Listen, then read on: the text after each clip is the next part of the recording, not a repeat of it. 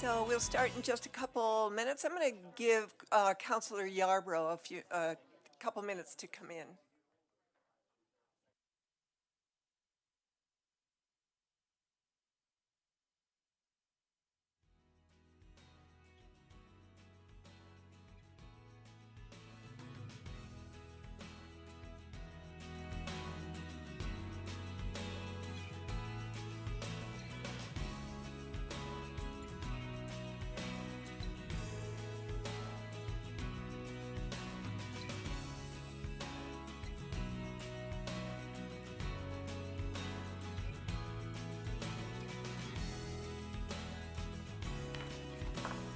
Good evening, everyone. I would like to call the February 7th, 2023 Longmont City Council Study Session to order. As a reminder, this meeting can be viewed live stream at www.longmontcolorado.gov. It also on our YouTube channel, www.longmontpublicmedia.org, and on Comcast channels 8 or 880. Let's have a roll call, please. And here comes Shakita. Mayor Peck. Present. Councilmember Hidalgo-Faring. Here. Councilmember Martin. Here. Councilmember McCoy. Present. Mayor Pro Tem Rodriguez. Here. Councilmember Waters. Here. Councilmember Yarbrough. Here. Mayor, you have a quorum. Thank you. Let's stand for the pledge.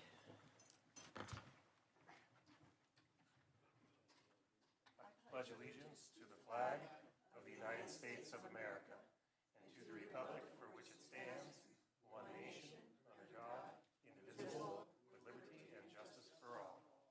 You know, almost every time I worry that I'm going to forget words to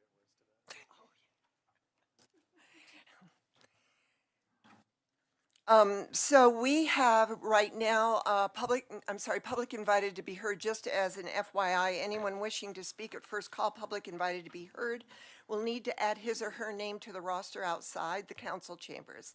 Only those on the list will be invited to speak at the first call public invited to be heard. And each speaker is limited to 3 minutes, and we need you to state your name and address.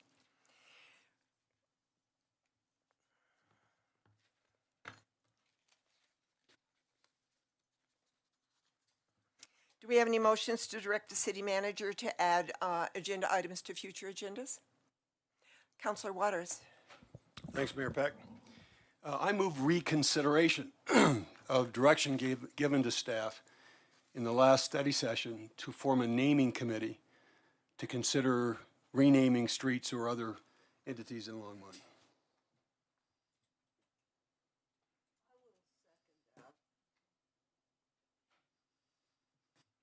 So that's been reconsideration for renaming streets within Longmont has been made by Councilor Waters, seconded by Councilor Martin.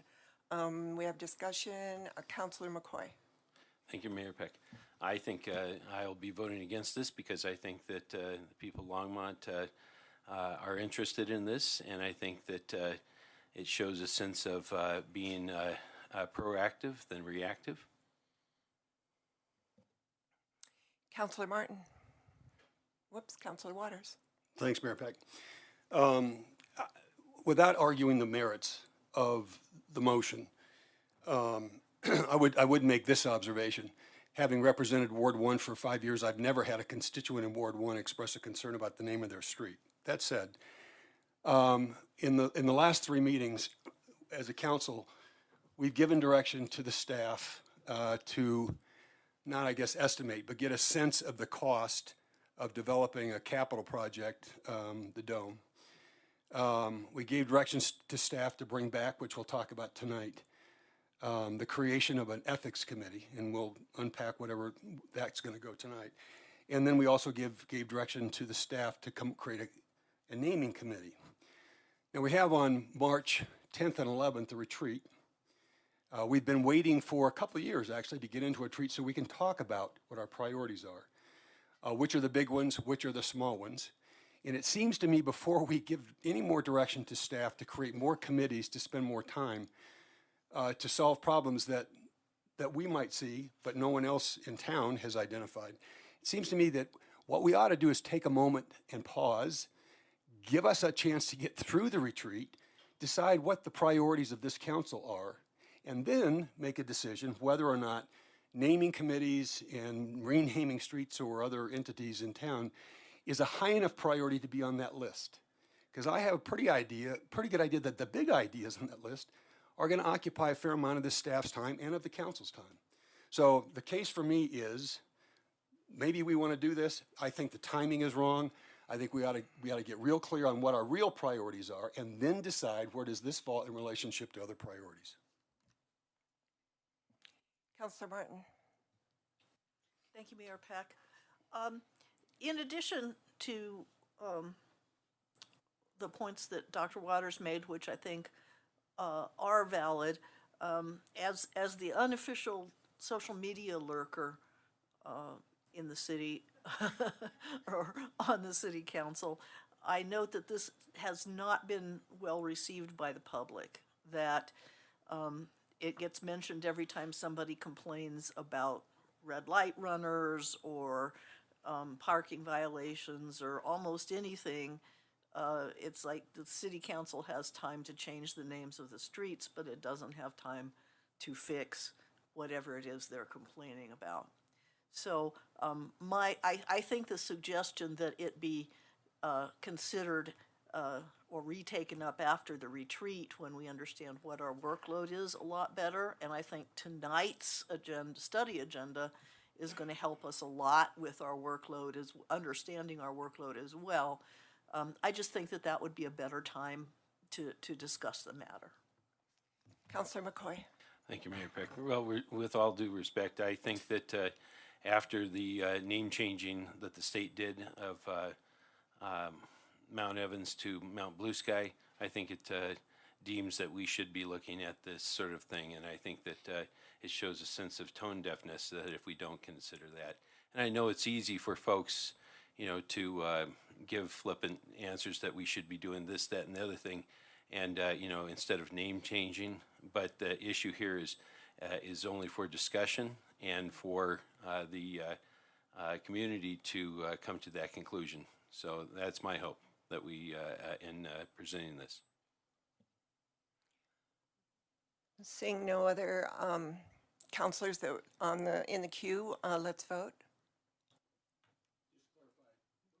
Oh, yes. The motion is yes. The motion is to reconsider having the staff do research on streets within our city that the names could be changed for consideration. Yes. It wasn't for staff to clarify. The direction was to give staff direction to bring back a naming committee. And it's the reconsideration of that motion that I have moved. Okay. Let's vote.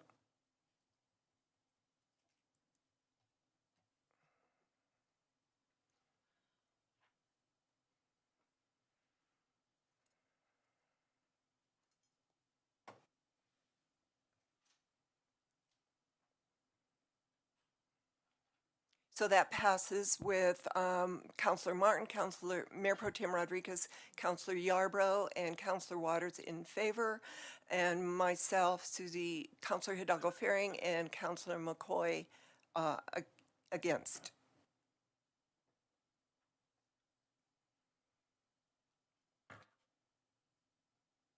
Are there any other agenda items? Seeing none, we'll move on to special reports and presentations.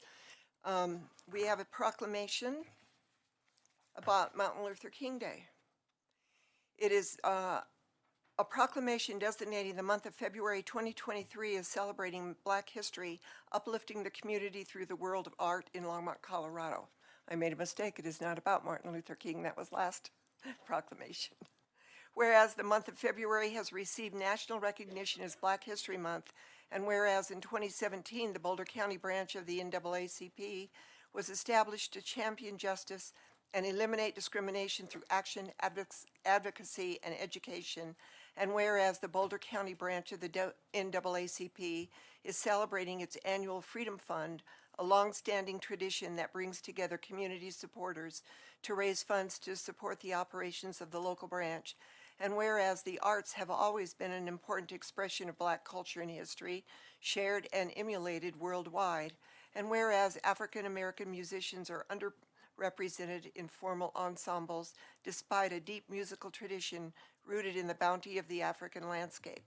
And whereas the Boulder County branch of the NAACP is honored to extend an invitation to all to attend a performance by the premier National African American Wind Symphony, an ensemble comprised of 65 Black classical musicians on February 19th, 2023, during the annual Freedom Fund.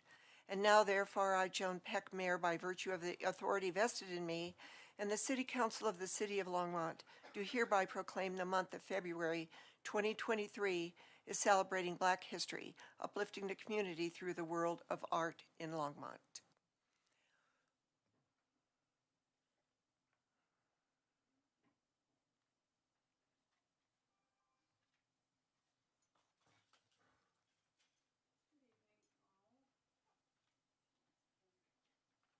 Do that every time. Good evening, everyone. I am Madeline Strong Woodley, and I am with the Executive Committee for African American Cultural Events, as well as our Boulder County branch NAACP. And I am here to accept the proclamation, but before I do that, I'd like to share with you some of the things that's going on throughout Boulder County, and particularly in Longmont. We are featuring the arts, as we often do, and highlighting our young people and supporting our young people, and in various ways. This year, we are celebrating them through storytelling, through reading. We have sculptures, we have artists. There are 7 exhibits that exist throughout Boulder County, including Lafayette,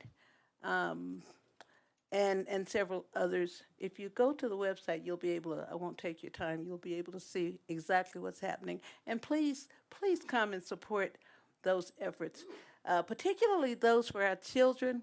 The Longmont Library, Longmont Museum, there are particularly some great activities that's going to be going on for the children. In addition to that, one of the things that I'm most impressed with is we have an internationally acclaimed sculptor. And the son is holding sculpting classes for the youth. And so that's something that I know as a kid I didn't get exposed to. I would love to have done that. I would have loved to have done that. So that's special. And then we are bringing in featured Nebo Bior. She's originally out of Sudan. She's a children's book author. And she will be here on the 17th and on the 18th. Like I said, if you go to the website, I'm pretty sure Adriana has it posted.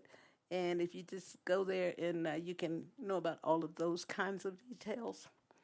And then what Mayor Peck just talked about, the Nashville African American Wind Symphony is a 55-plus piece, professionally trained group of musicians that are coming, and they will be here the morning of the 18th. They will be performing at Mackey Auditorium on the 19th. That's that Sunday, the 19th at 3 o'clock p.m. Doors will open at 2. And it is the only group of its kind in the world. And it's the African American Wind Symphony, and they are some kind of special. It is a semi-formal event, but we'll take you however you want to come. And we ask that you would register. We really need registrations to really go in. The branch has really spent an enormous amount to make this happen, but we give it back to our community. Every other branch of the NAACP uses this opportunity as a fundraiser. This is all free. because it's our way of giving back to the community and educating. We operate off of our 5 principles, and that's E-CASE. And those 5 principles are education, celebration, tribute, solidarity, and service. Education being the first, and that was not by accident. That said, I would, I'm honored to accept the proclamation that has been read by Mayor Peck. And I'd like to accept it in the name of Mylène Villard. I hope I got that right. Mylène is an unbelievable contributor, hard worker, professional, that just, she's a nonstop, 24/7 in support of the community and contributing on every level that is conceivable. And with that, I'd like to ask her to come to accept the proclamation. Great. And to register for this, you go to naacpbouldercounty.org. That's correct. That's correct. It's Eventbrite. The Eventbrite there.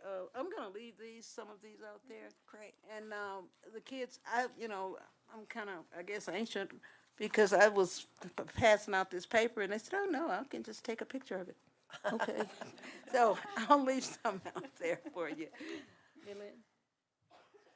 Thank you very much. My name is Mylène Viallard. I'm a longtime member of Boulder County and a core member of Boulder chapter of Showing Up for Racial Justice, or BSURJ, as well as a member of the NAACP Boulder County branch. It is such an honor to be receiving this proclamation from the hands of Miss Madeline Woodley. There's an amazing Black woman who has been fighting tirelessly for civil rights and racial justice, and we are so lucky to have her in our midst. There is indeed a Black history in this country. It was not built on slavery as its white counterpart, but despite it. And yes, it happened many years ago, but we're still feeling its effects today. And so it is good to remember Black history every February and to celebrate the courage, the generosity, and labor of Black America for all she has given us, all of us. However, violence and racism against Black people still remain an everyday reality, and we have to do everything we can do to stop that. So let's not forget that Black history is our white people's history too, every day, every year. This proclamation is a true honor and an affirmation of my commitment to keep fighting for truth and racial justice. Black Lives Matter. Thank you. Thank you. Would you like to have a picture?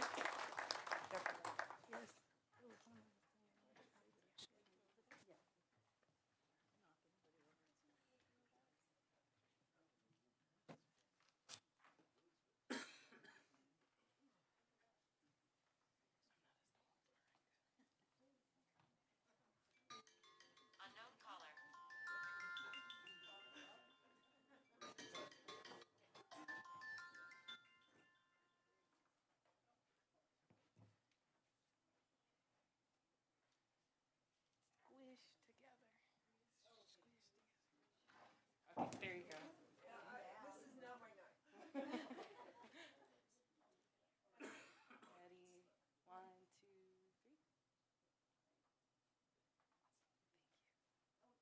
Oh, one more, sorry. Sorry, we gotta get the proclamation in the picture.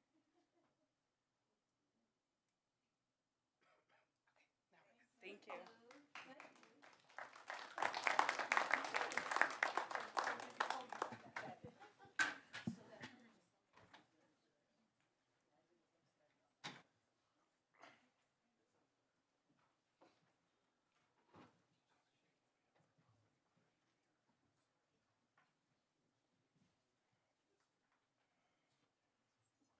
We're now at our study session item.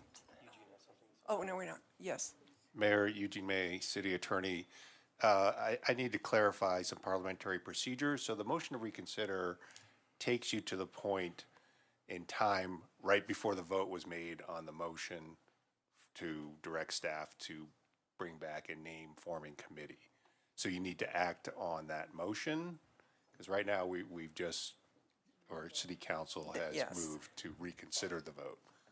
So, And thank you, Eugene, and I would like to make a point of order as well that I should have brought up immediately, but didn't, in that we were told last meeting that this part of the agenda was only to direct the city manager to add agenda items, not to make motions to, at all. Am I correct on that, or am I not?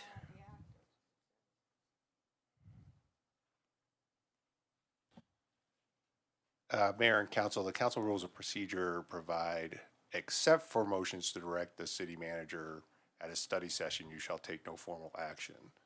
So because this was a motion to direct the city manager, I think it would be proper at a study session Okay, to reconsider this. okay.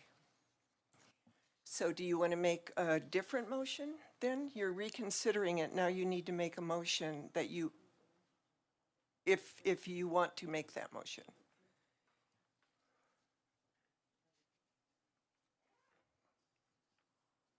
I don't think it's up to me to make the motion. Just to clarify, by the way, I did check with council before coming and bringing the motion, because it was a study session. But because we gave direction during a study session, it was the time based Okay. on discussion with council, just so you know, it wasn't random. I don't think it's up to me to make the motion. There's, I think, a motion on the floor that was already made at a prior meeting. It was the motion that Councilmember McCoy made. Okay, That is left without a vote. so Councilor McCoy, would you like to restate your motion that you made previously? Thank you, Mayor Peck. The motion that I made previously was to have a committee, have the city come back for a discussion on a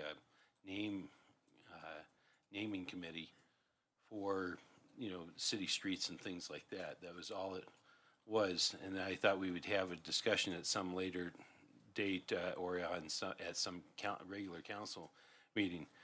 But if it would be more appropriate to have that discussion at our retreat, I'm open to doing that. And then to Councilor Waters' point, maybe that would be the better time to discuss that. So I do believe we have to vote on the original motion again, and then we don't.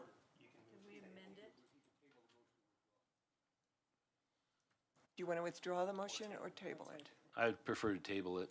Okay, I move. I move to table the motion to a time specific, like the retreat. Okay, do I have a second for that? I'll second. All right, that motion to table his previous motion to have the staff bring back a naming committee has been made by Councilor McCoy, seconded by Councilor Hidalgo Faring. I don't see any discussion. Let's vote. My computer just went blank. No. There you go. It's your magic. Just is not my night, I've decided.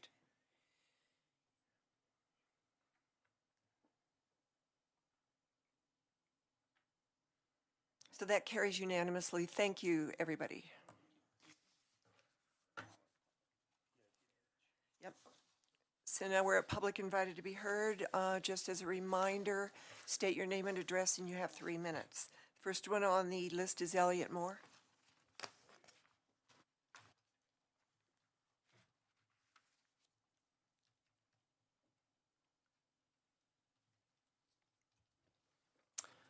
Good evening, Madam Mayor, Council, and people of Longmont.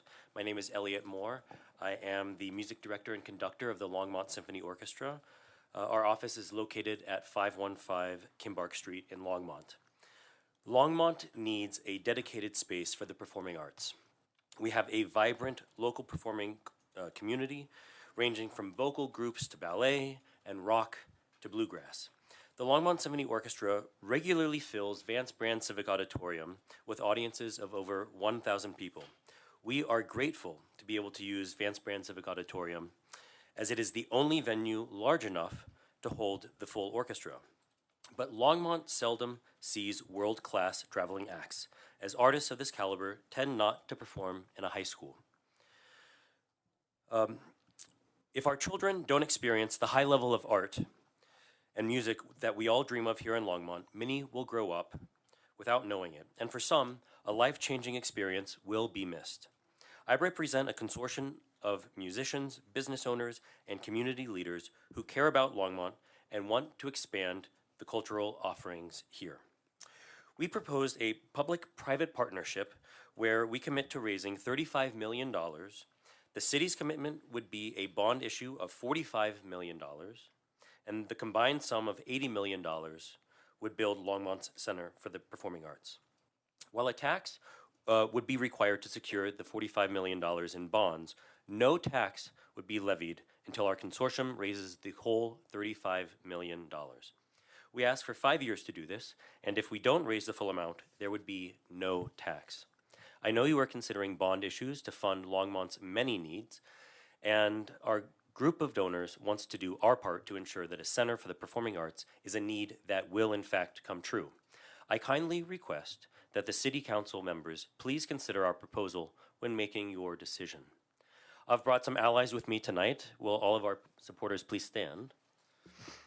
In the coming weeks, watch for more information about the incredible benefits of what this center promises to be, including presenting world-class performers from many cultures and genres performing here in Longmont, a fitting home for Longmont's local performing groups, the promise of social equity and inclusion for Longmont's children through free and low-cost access to the arts, uplifting the local economy by infusing outside dollars into Longmont through a vibrant art scene, and helping Longmont's primary employers be able to recruit the best talent.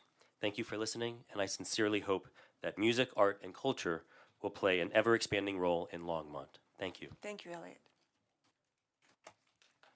No clapping. Thank you. Brett Sloan is next.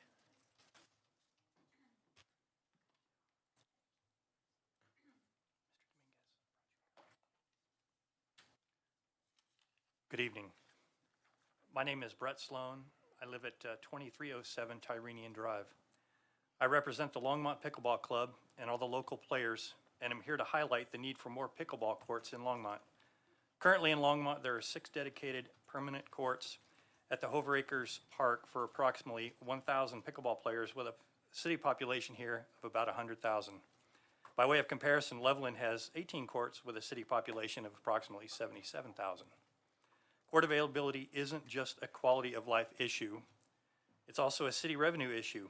Attracting out-of-town players and keeping local players in town means additional purchase lunches, coffees and snacks, revenue for city businesses, and sales tax for the city. Many pickleball players play 2 to 3 times a week and frequently travel to other cities where court availability is assured, spending money outside of Longmont. The Longmont Pickleball Club has been working to ease the court availability crunch in town by taping temporary courts on the concrete at several city parks. The skate park area and the adjacent roller hockey rink at Clark Centennial, the roller hockey rinks at both Left Hand Creek and Willow Farm. The Parks and Recreation and Senior Services departments have helped us immensely by furnishing temporary nets and storage lockboxes, but these are temporary setups with Gorilla Tape for our court lines. The 2023 Parks and Recreation budget provides $15,000 for renovation of Clark Centennial, Left Hand Creek, and Willow Farm parks, money to be shared among the parks. This money is sufficient for minor concrete repair, painted lines, and permanent nets in the skate park area of Clark Centennial, and painted lines at Left Hand Creek and Willow Farm. Certainly welcome improvements, but more is needed. The Longmont Pickleball Club has put forth a proposal to the parks guys that the 2 tennis courts at Clark Centennial be converted to 6 pickleball courts. The tennis courts at Collier Park are set for a complete renovation this year as a normal course of their renovation. And an opportunity exists to combine this renovation with the proposed court conversion at Clark Centennial and could potentially save some money by kind of piggybacking. Conversion of the tennis courts to pickleball courts would yield a total of 14 courts at Clark Centennial and open the way for local tournaments and larger events. The Parks Department has estimated that this conversion would require an additional $20,000 over their existing budget. I humbly request that the City Council appropriate an additional $20,000 for the Parks Department this year. Thank you. Thank you, Brett. Steve Altschuler.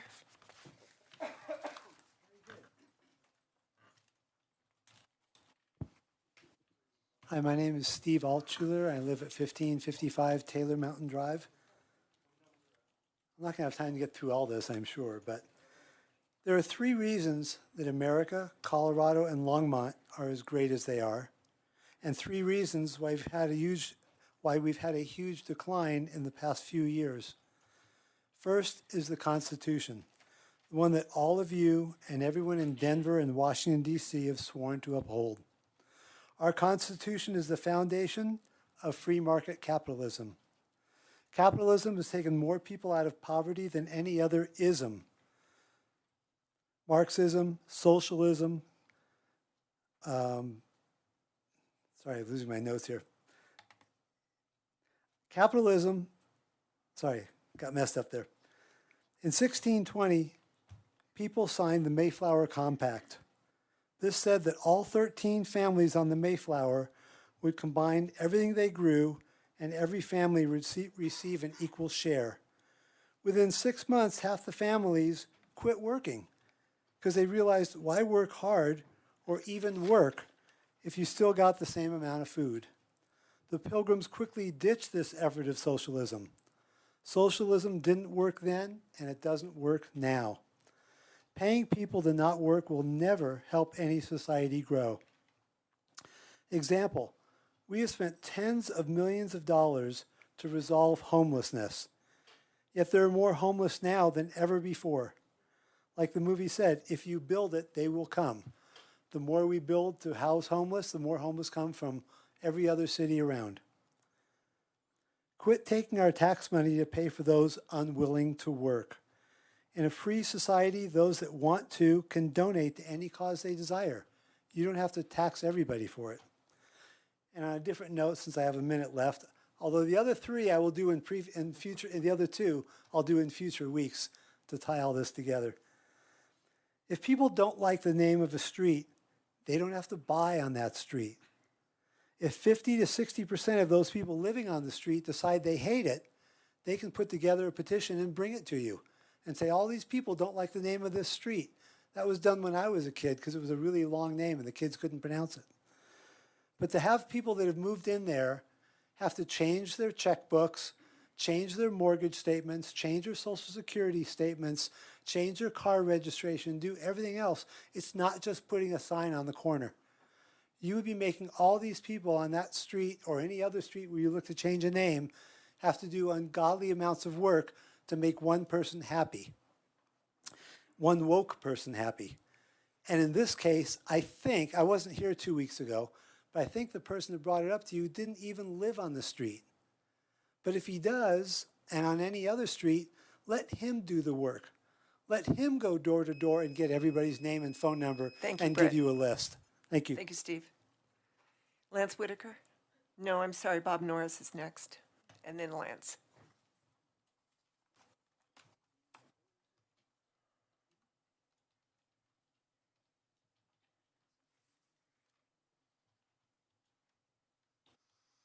Mayor and City Council members, I'm Bob Norris. I live at 532 Rider Ridge Drive. As long as you don't take so much time, my wife's got time to get a locksmith. So, I'll just mention at a time when the rents have increased, and we're all dealing with that, often by out-of-state corporations. Colorado law says that you cannot decide if you want rent control. Think about that. That should be our decision. So there's a proposed law. It may be in the legislature now. I don't have a bill. This law just simply says, let's give home rule in other municipalities the right to decide if they want rent control or not. It doesn't say you have to have rent control. I will send you a flyer, and as soon as I have the bill law, I'll give it to you. And I ask you for your support, that you could decide, we, Longmont, can decide if we want rent control or not. It's simple as that. We seldom get things that simple. Another thing was, get my phone to work right. Another issue, sort of related, we just heard about somebody's idea about homeless. I happen to think there's a lot of people that are homeless for a lot of different reasons. One of the reasons is people lose their lease for various reasons. Now, sometimes the landlord has a good reason. People have damaged the property. They haven't paid the bill, and maybe there isn't a service that can help them pay their bill, or the landlord's going to sell the property. Sometimes it's a pretty nebulous reason. And right now, people sometimes aren't given notice. They aren't given a good reason why they're losing the lease. And some of those people are going to end up homeless. So there's an organization called Just Housing that are proposing a bill. The bill hasn't been organized, put together yet. That bill will come up. I'm going to ask you for your support. What the bill's going to say, let's put some rules around this, that there has to be a good reason for the landlord breaking the lease, the people renting a house, particularly a mobile home, they need to be told why, and they need to be given adequate reason to make other arrangements. It's going to be simple as that. Tomorrow I'll get you flyers. Somehow somebody must have stolen them from my memory to bring them here tonight. You know how it is when you get a little older. So I'll drop them off tomorrow at the clerk's. But I wish you'd take a look at that. Maybe these things are worth talking about at the retreat, among other things. But these are important issues, and they both relate to housing that we've been dealing with. Thank you. Thank you, Bob. Now, Lance.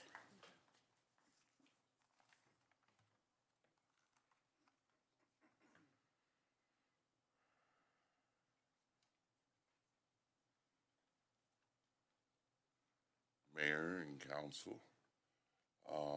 My name is Lance Whitaker, live at 1750 Collier Street, been in Longmont for 40 years. Today is National Fettuccine Alfredo Day. It's also Write Your Friend a Note Day. I support House Bill 191230, as you all know. I also support theater in Longmont. Seeming how what I want to do is actually open up a comedy club and a stage for open mic and karaoke. Although it wouldn't be a bar per se. It would be a non-alcoholic bar, but like I said, I support House Bill HB 191230 and hope that Longmont acts on that bill soon. I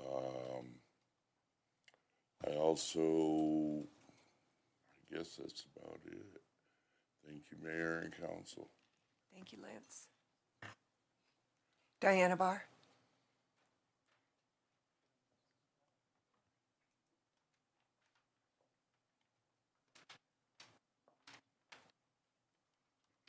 I'm Diana Barra, 1306 Carnation Circle.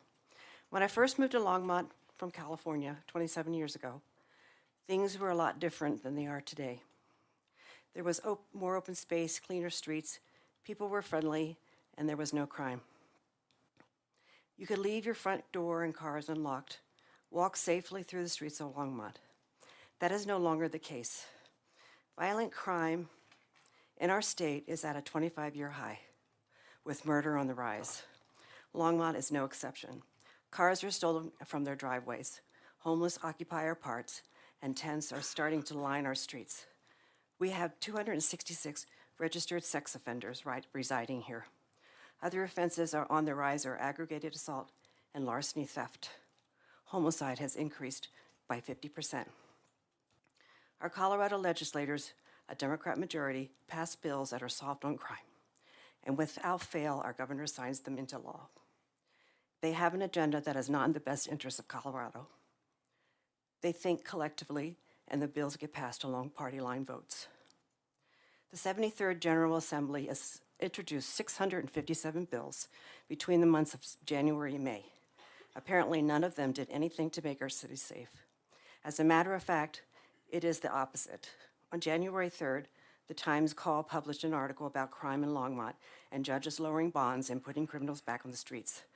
This is the result of our Colorado legislators passing bills that are soft on crime and reclassifying criminal offenses, shortening sentences, and lowering bond amounts. Excuse me, I'm a little nervous.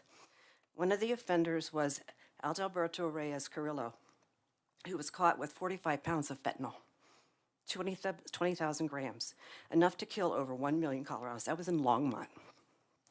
I did a little investigating on my own and discovered that Reyes Carrillo has direct ties to the Sinaloa cartel. The Sinaloa cartel is the result of our open border, and they are in fentanyl business all over our country.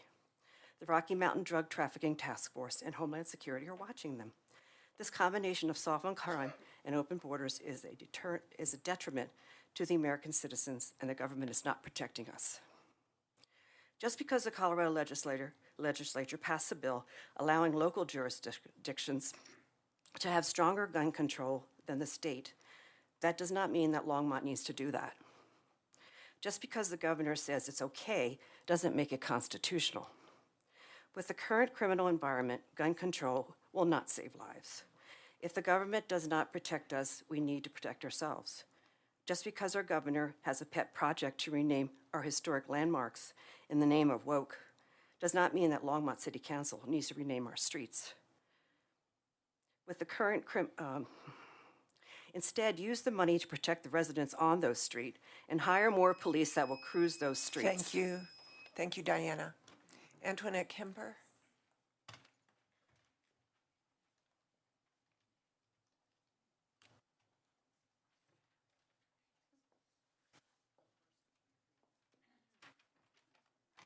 Good evening. I'm Lieutenant Colonel retired Antoinette Kemper, 5th Avenue. Whoop. Can you hear me now? Yes.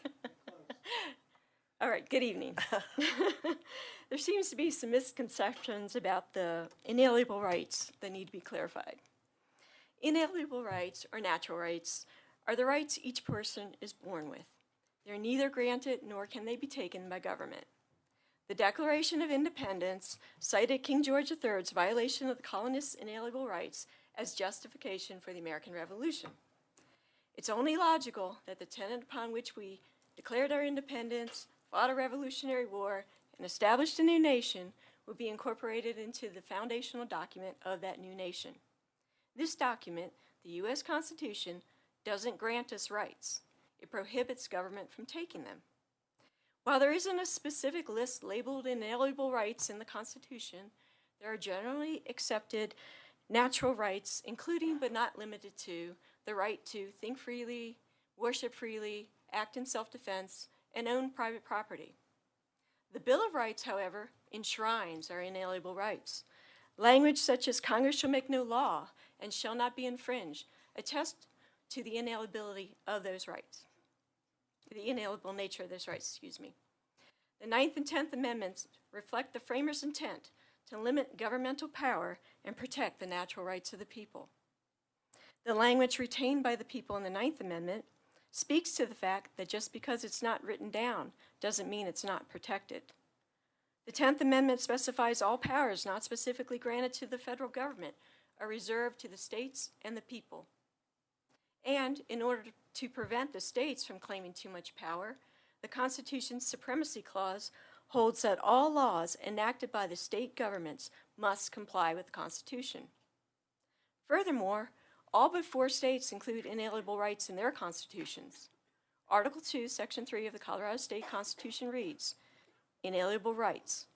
All persons have certain natural, essential, and inalienable rights, among which may be reckoned the right of enjoying and defending their lives and liberties, of acquiring, possessing, and protecting property, and of seeking and obtaining their safety and happiness. So this notion that inalienable rights are confined to the Declaration of Independence is incorrect. The question is, why would anyone choose a limited interpretation of inalienable rights? Thank you. You're welcome. Thank you. George Tristan.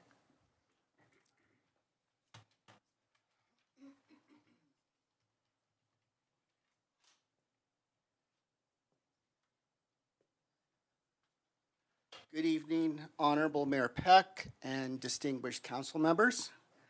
My name is George Tristan, and I reside at 1703 Whitehall Drive. The Civil Rights Act of 1964 paved the way for racial equality. Today, however, we no longer debate the efficacy of equality or how to level the playing field to provide equal opportunity for all. Rather, we currently find ourselves embracing a harmful ideology that is infiltrating every institution of American culture. Equity, not equality, is now used to reward a person based on their identity and not their merit. Take, for example, the cases taken up by the U.S. Supreme Court this calendar session. Two prominent universities, Harvard and the University of North Carolina, both face lawsuits from the Students for Free and Fair Admission, based on both schools' discriminatory admission practices. The schools allegedly turned down worthy Asian students the right to be admitted, while other students significantly less deserving were awarded admission, a stark change in course to long-standing admission policies and practices. These universities have employed what they refer to as, quote, racial balancing admission policies. Both schools have also eliminated the long-accepted prerequisite ACT and SAT admission exams. Essentially, equity has become the admission policy of the day. Last year, we celebrated the 50th anniversary of the adoption of Title IX. This federal law established a gender-based protection for women from discrimination in education. Is the irony lost on anyone, considering the push to make it legal and socially acceptable to allow men to participate in women's sports and permit them to roam freely in the women's locker room? Consider also that the University of Pennsylvania allowed a person who swam on the men's swimming team for 3 years, putting up mediocre swim times, to suddenly change course and elect to swim on the women's team, racking up record times and winning medals. Leah Thomas, formerly William Thomas, was also nominated by University of Pennsylvania as their 2022 NCAA Woman of the Year. So much for protecting women from discrimination. Will we stand by and watch this seep its way into medicine? Will future brain and heart surgeons be those people who achieve the highest MCAT scores? Or will they be handpicked to attend medical school because of their racial origin or gender fluidity? Respectfully, I suggest that we all agree that the emperor has no clothes. It is time to return to protecting women's rights and rewarding excellence and achievement versus the proliferation of a rapidly expanding virtue signal for the smallest of minorities because they have some immutable characteristic that has been deemed more worthy due to its underrepresentation. Thank you. Thank you, George. So we're now at our study session items. The first one on the list is capital project updates and City Manager Harold Dominguez. Yep, Mayor, Council, if you'll give me a second to pull this up, and I think Becky is on her way.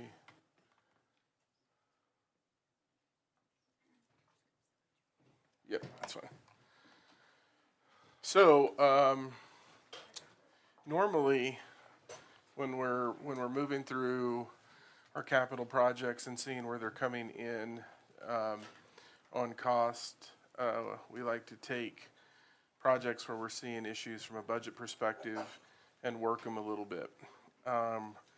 What really started happening within the last few weeks is we started seeing the volume of those capital projects in terms of the shortfalls really present them in a way that we haven't seen before. And so what we wanted to do is take this opportunity to talk to council about some significant capital projects that we have, what we're seeing in terms of budget estimates and in some cases bids, and let you know that we're going to be digging into these projects, but the work's going to be pretty extensive and exhaustive in terms of how we fund those, and it's going to take a fair amount of time. And again, I think it was just the number of times that I was seeing this brought to my attention where I said I need to get this on council's radar, because I don't want to come back to you 3 months from now and go, we've got a significant problem on our hands. So know that we're going to stay pretty high level on this, and know that we're going to dig in and continue to work these projects, but I just didn't want to wait any longer based on what we were seeing.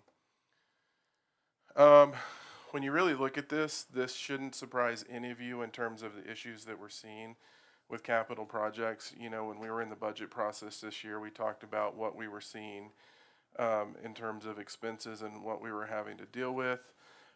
In addition to that, you know, we've been watching the economy to see, you know, are we going to see any tailwinds behind some of our projects versus the headwinds that we've been seeing? And you'll hear me mention that a little bit. But really the issues that we're facing right now are labor, supply chain, and commodities. And right now we're seeing that across the board on a number of projects.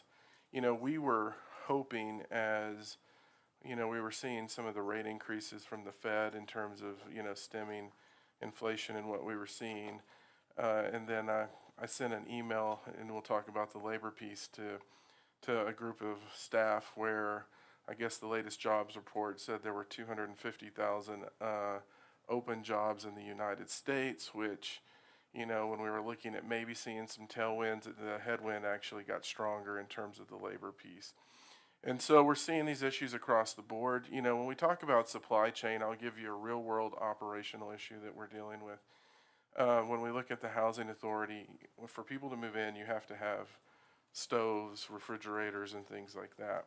And when we talked about some of our vacancy rates, you all may remember we said, well, sometimes we can't get stoves. It's really getting to the point in that world where I've asked staff to do an analysis on what's available and what's the cost and what's the ROI based on what we may or may not lose on lost rent. And sometimes we may have to buy the more expensive stove in order to not lose the rental revenue. And so we're seeing it in daily operations and capital projects. The magnitude's really in the capital project piece. When you look at our local and regional economic conditions, you know, the Colorado unemployment rate that's seasonally adjusted, you can see that where we've headed and what we're dealing with. And obviously we've talked about that in hiring positions within the organization, how that continues to be a challenge. I think there are some areas where we're seeing improvements. Unfortunately, it's not necessarily in the capital project world. It may be related to positions that are associated with the tech industry as the tech industry is going through a resetting. So there's spots where we're seeing improvement, but in the world of capital projects and operations, it's still a challenge for us. When we look at capital projects, you can see, and I want to thank Becky for doing this, and Joni and a group that put all this together. You really see three variables that we work with: budget, scope, and time. And as you're looking at budget problems with your capital projects, we are looking at all three of those variables, and when we adjust one of those variables, we know that it's going to adjust the other variables in this. And so, you know, when you look at it, is it time or is it money? Depends on what the nature of the project is and what you need to get done. Sometimes you may go, time's more important, so we need to figure out the money. Sometimes you may go, money's more important, so we're going to be willing to give on time. And so this is a good way of how we look at the projects and what we're talking about. So the first thing I wanted to talk about is, and then Becky's going to jump in with me on some of these, but when we look at the First and Main Transit Station, so council may remember we've been putting more money into this. When we look at what we've been talking about in terms of the future of transportation, you know, this is one of those projects that's really the hub of that. What we're showing you here is really the purchase of the land. And so we had, if you remember, I think we were in the neighborhood of $4 million, and we began adding money knowing that it was going to be more expensive. Our current estimate is that it's going to be $8.7 million versus the $7.4 million. As you all may recall from the discussions we've had on housing, land costs are just continuing to rise. in Longmont, and so that's putting some of the pressure on here. We do have some grants, and as we talk about this project, you all know that we have the funding from RTD that's there for the construction piece. And I believe that's going to be, it started out at 17 million, it may be 14-ish million now once expenses, maybe 14 to 16 million what we have based on what we're pulling out. The reason why acquiring the land is so important is because if you go back to the previous slide and you look at time, money, and let me go back here and you look at scope, time, and money, we know what we've seen in this period of COVID where inflation has really taken off at a rate that we've never seen before. And what that really means to us is we need to get the land purchased so we can start working toward the construction of the transit station, because the longer that continues to sit out there, the more expensive that's going to be. And so there is a component where time is a critical factor in this one. Safety and justice remodel. So when we went out for bonds on our projects, we have finished the library, and obviously we finished the civic center. We looked at safety and justice being next, and then some other recreation centers and some other areas that we were going to assess. Well, we got caught in that, and so what we know in the Safety and Justice Center is that when we were doing the evaluation of that building, basically that ring that's on the outside in the clock tower has essentially failed structurally. So we have to take it down for the structural integrity of the building, and then we were assessing, so what do we do? We could build it back, and that was going to cost approximately $2 million, or we could look at putting a facade and getting some extra office space there. And so what we know on the current estimate is, in addition to the bond work that we have on the structural integrity of that building, the current estimates are coming in $2.3 million, and we currently have $575,000. And so we need to really, we're going to have to work this issue. The first two are really going to, this one is going to set in the general fund and in the transportation fund. This one is going to set in the general fund in the public safety fund. And so we know we have to kind of work through these issues. The next, and on, let's see, sorry, I hit this one, on Kaufman Street. So as we continue to look at the development of Kaufman Street, which if you all will remember when we had the conversation on transit with the Downtown Development Authority, I really talked about the components of really First and Main Transit Station and Kaufman Street are really going to be the impetus of where transportation is going to move in our community. The purpose of Kaufman Street is obviously to make it a multimodal street, but also get the buses on Kaufman Street in our downtown corridor, get them onto Kaufman and relieve that issue on Main Street. On this project, I would like to remind council that we also received a $6.6 million grant from Dr. Cog via federal funds. And so on this one, there also is a time constraint on this in terms of spending those dollars. The current estimate is coming in at $19.6 million. So obviously another big gap to fill. This one will set in the transportation fund, general fund, in terms of potential funding sources, in terms of how we look at this. Becky, do you want to take the remaining projects, or? Good evening, Mayor and Council. All right, so now we're up to the Boston Avenue Bridge, where we have recently opened bids, and bids have come in higher than expected at $12.5 million rather than the engineer's estimate of $8.5. The reason that that's really important is that the Boston Avenue Bridge is serving as our local match for the Army Corps project for the next phase of the Resilient St. Vrain project. So a couple of funding sources to bring to bear there in transportation and storm drainage, but you know, a pretty significant difference in the funding required to move forward with that Resilient St. Vrain project, so that then we can also, you know, complete the last phase, which is what we just had approved through the voters for additional bonding on that piece. Do you want to? Yeah, and I think, the point on the Army Corps, what we're leveraging against the Army Corps of Engineering is $10 million in what they're bringing to bear on the Isaac Walton Reach. And so the match is important to leverage that money. It's 10 million, correct? Yes, yeah. So our match started out to be $5 million when we thought that was the cost of the bridge, and it has certainly grown. What's the value of the Army Corps project? 10 million. 10 million, yeah. So then on the railroad quiet zones, this is going to probably come in a little bit to the schedule component of our triple constraint here. There's currently $4.5 million in the budget, and then followed by another $4 or so million that we've planned for in a future year of the CIP.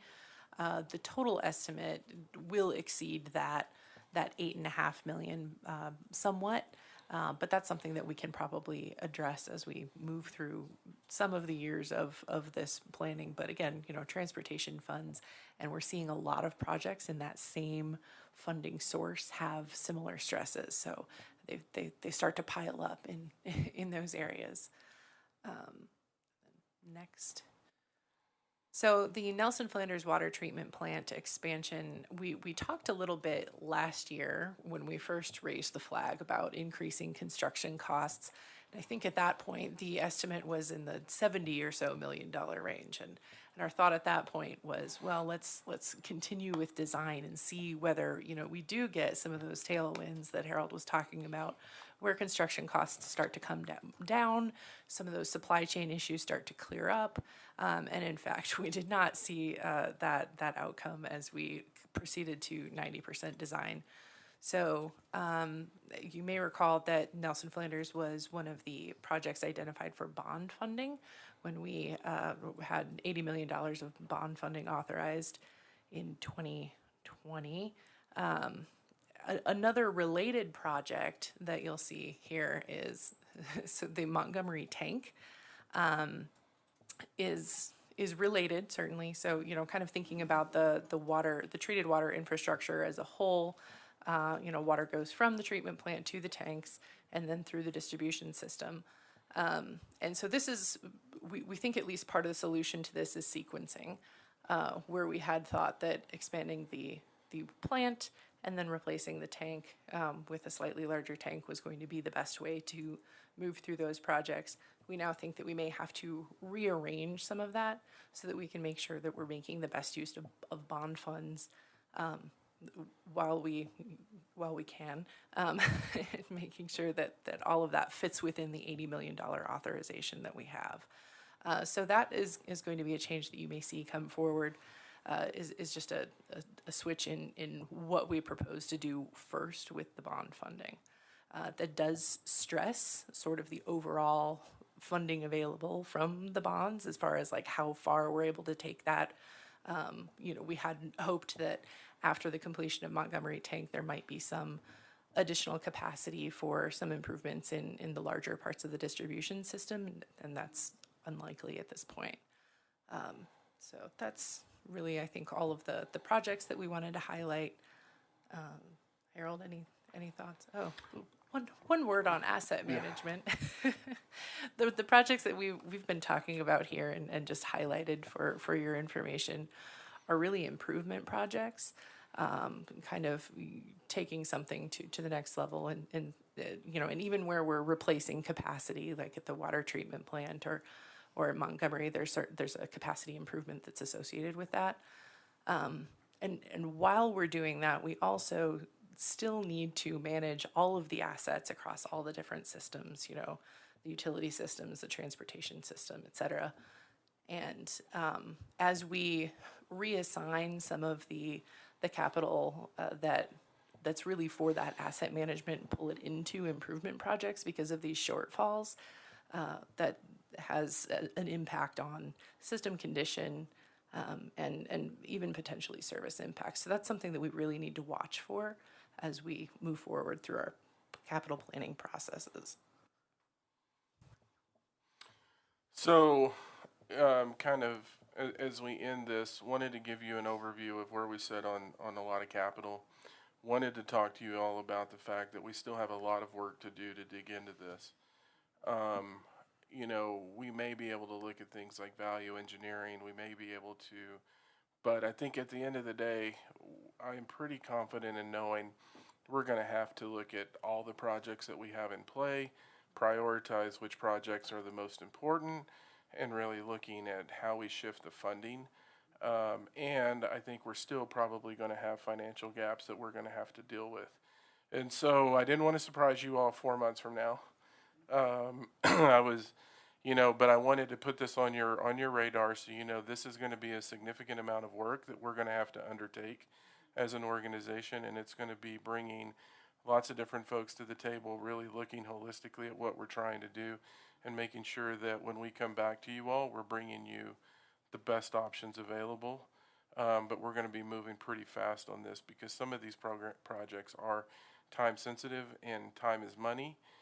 And we know that, you know, what we've learned through COVID and this hyperinflation that we've been in is you just don't know what that's going to do and when it's going to come back. And I think that's really probably the significant driver is when you look at inflation increases and you look at it over time, no one predicted what we're seeing now.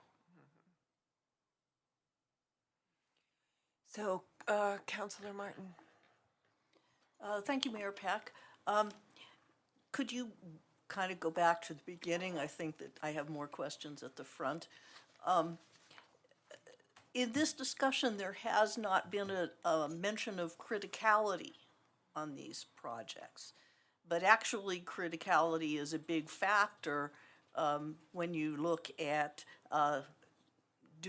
changing the time parameter to make things fit into our current disposable money.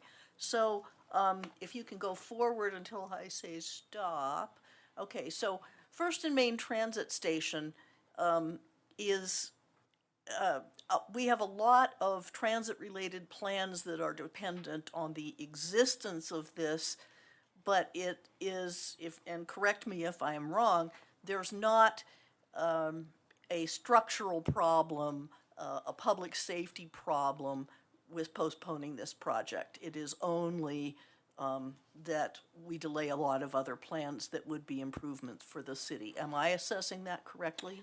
Well, so we have the agreements with RTD, and we have the 14 to 16 million that's there in terms of moving that. So there is a timing component associated with the work with RTD because you need to leverage those funds. Sure. And so when does the agreement with RTD expire and we lose their contribution?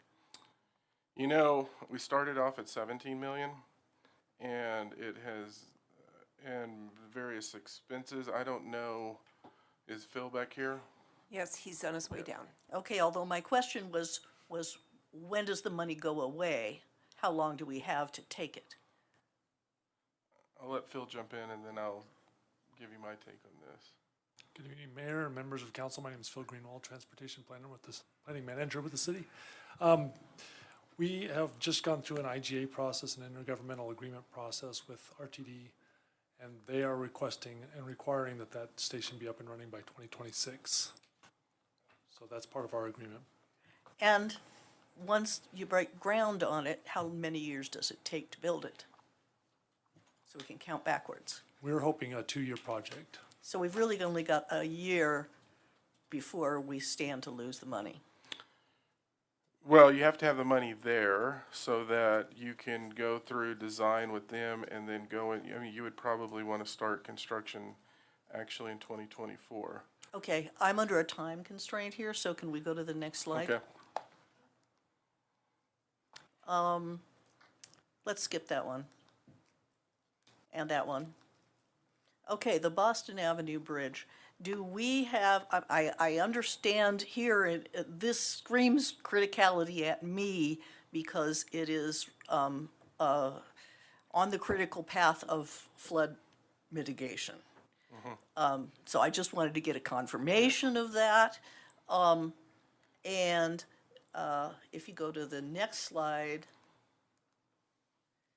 railroad quiet zones, how much control do we have over when that happens? Since we've had, some of these have been funded for a long time, and they haven't been begun because BNSF was not willing to begin. So there's pieces of this where we're going for approval with BNSF right now. This is one, as Becky talked about, that we think we can manage over time.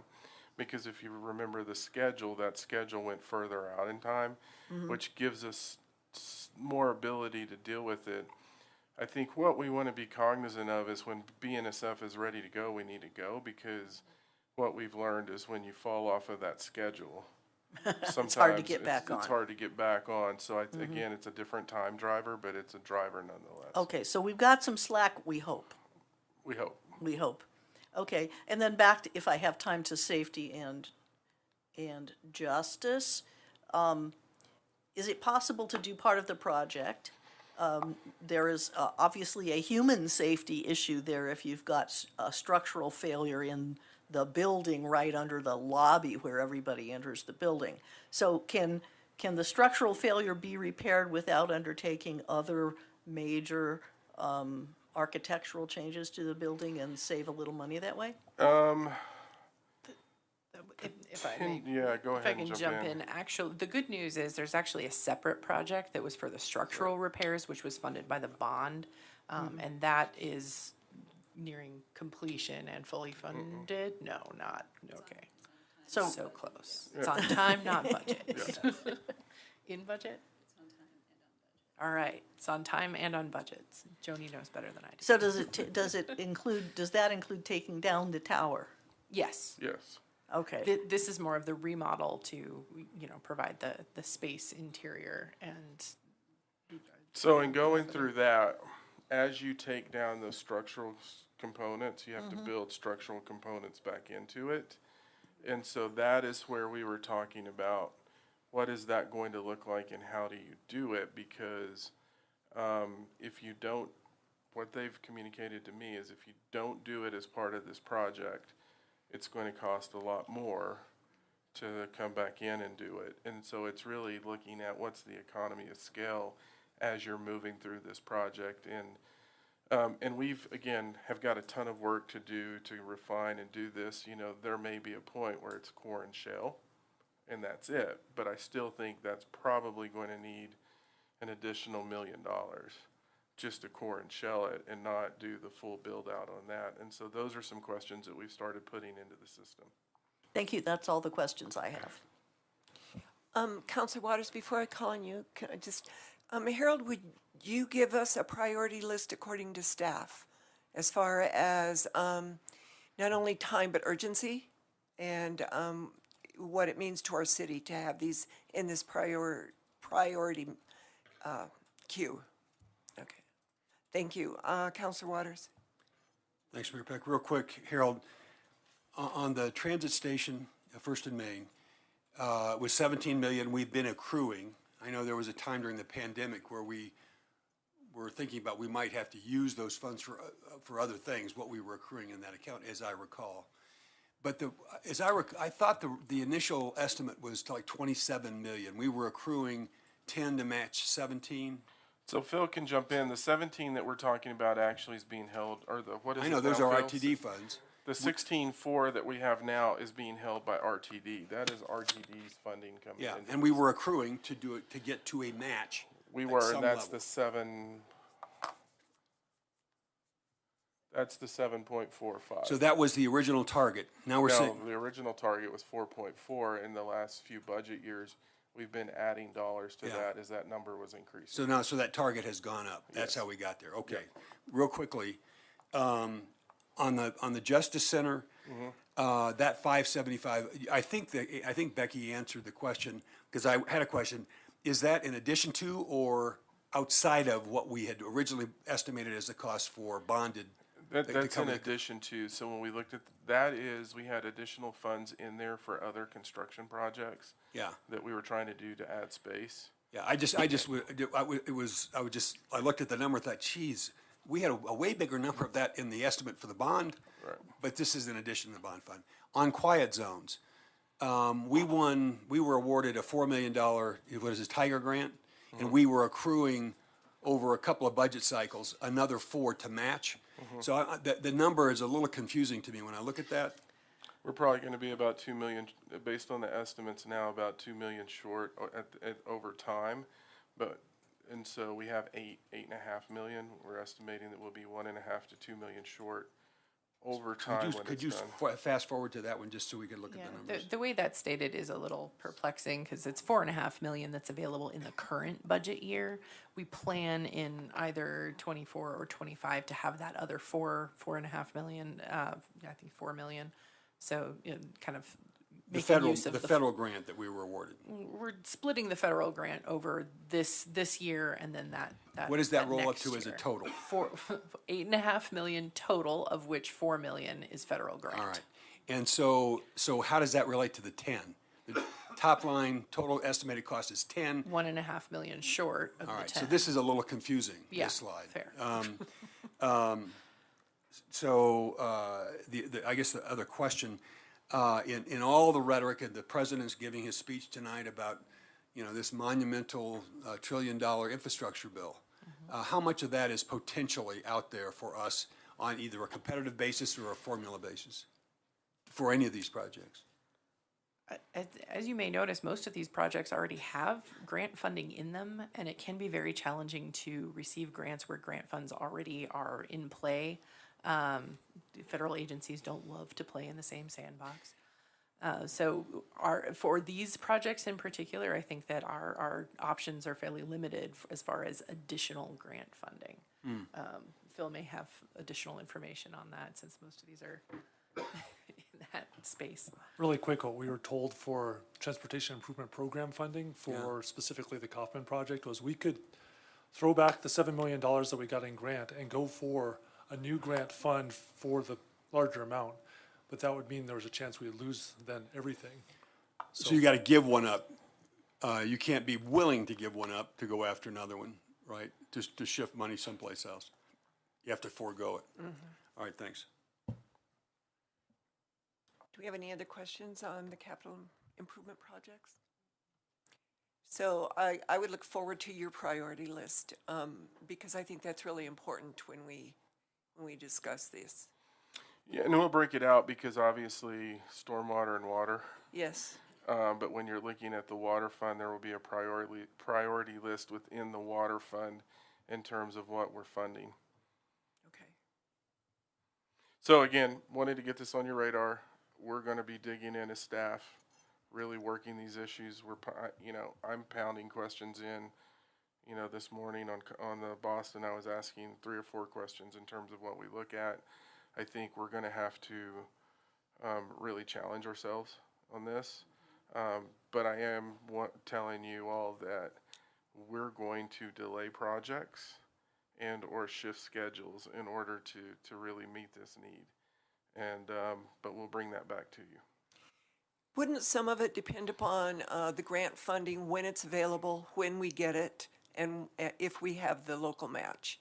So it would be hard to put anything in, just embed it that this is what we're going to do first. That's part of the analysis. Yeah. Okay. Thank you. Thank you. So the next thing, pardon me? Oh, I'm sorry. Councilor Martin. Thank you, Mayor Peck. Thank you. I just realized, based on the last thing that Becky said, that I was misinterpreting maybe the grant check mark.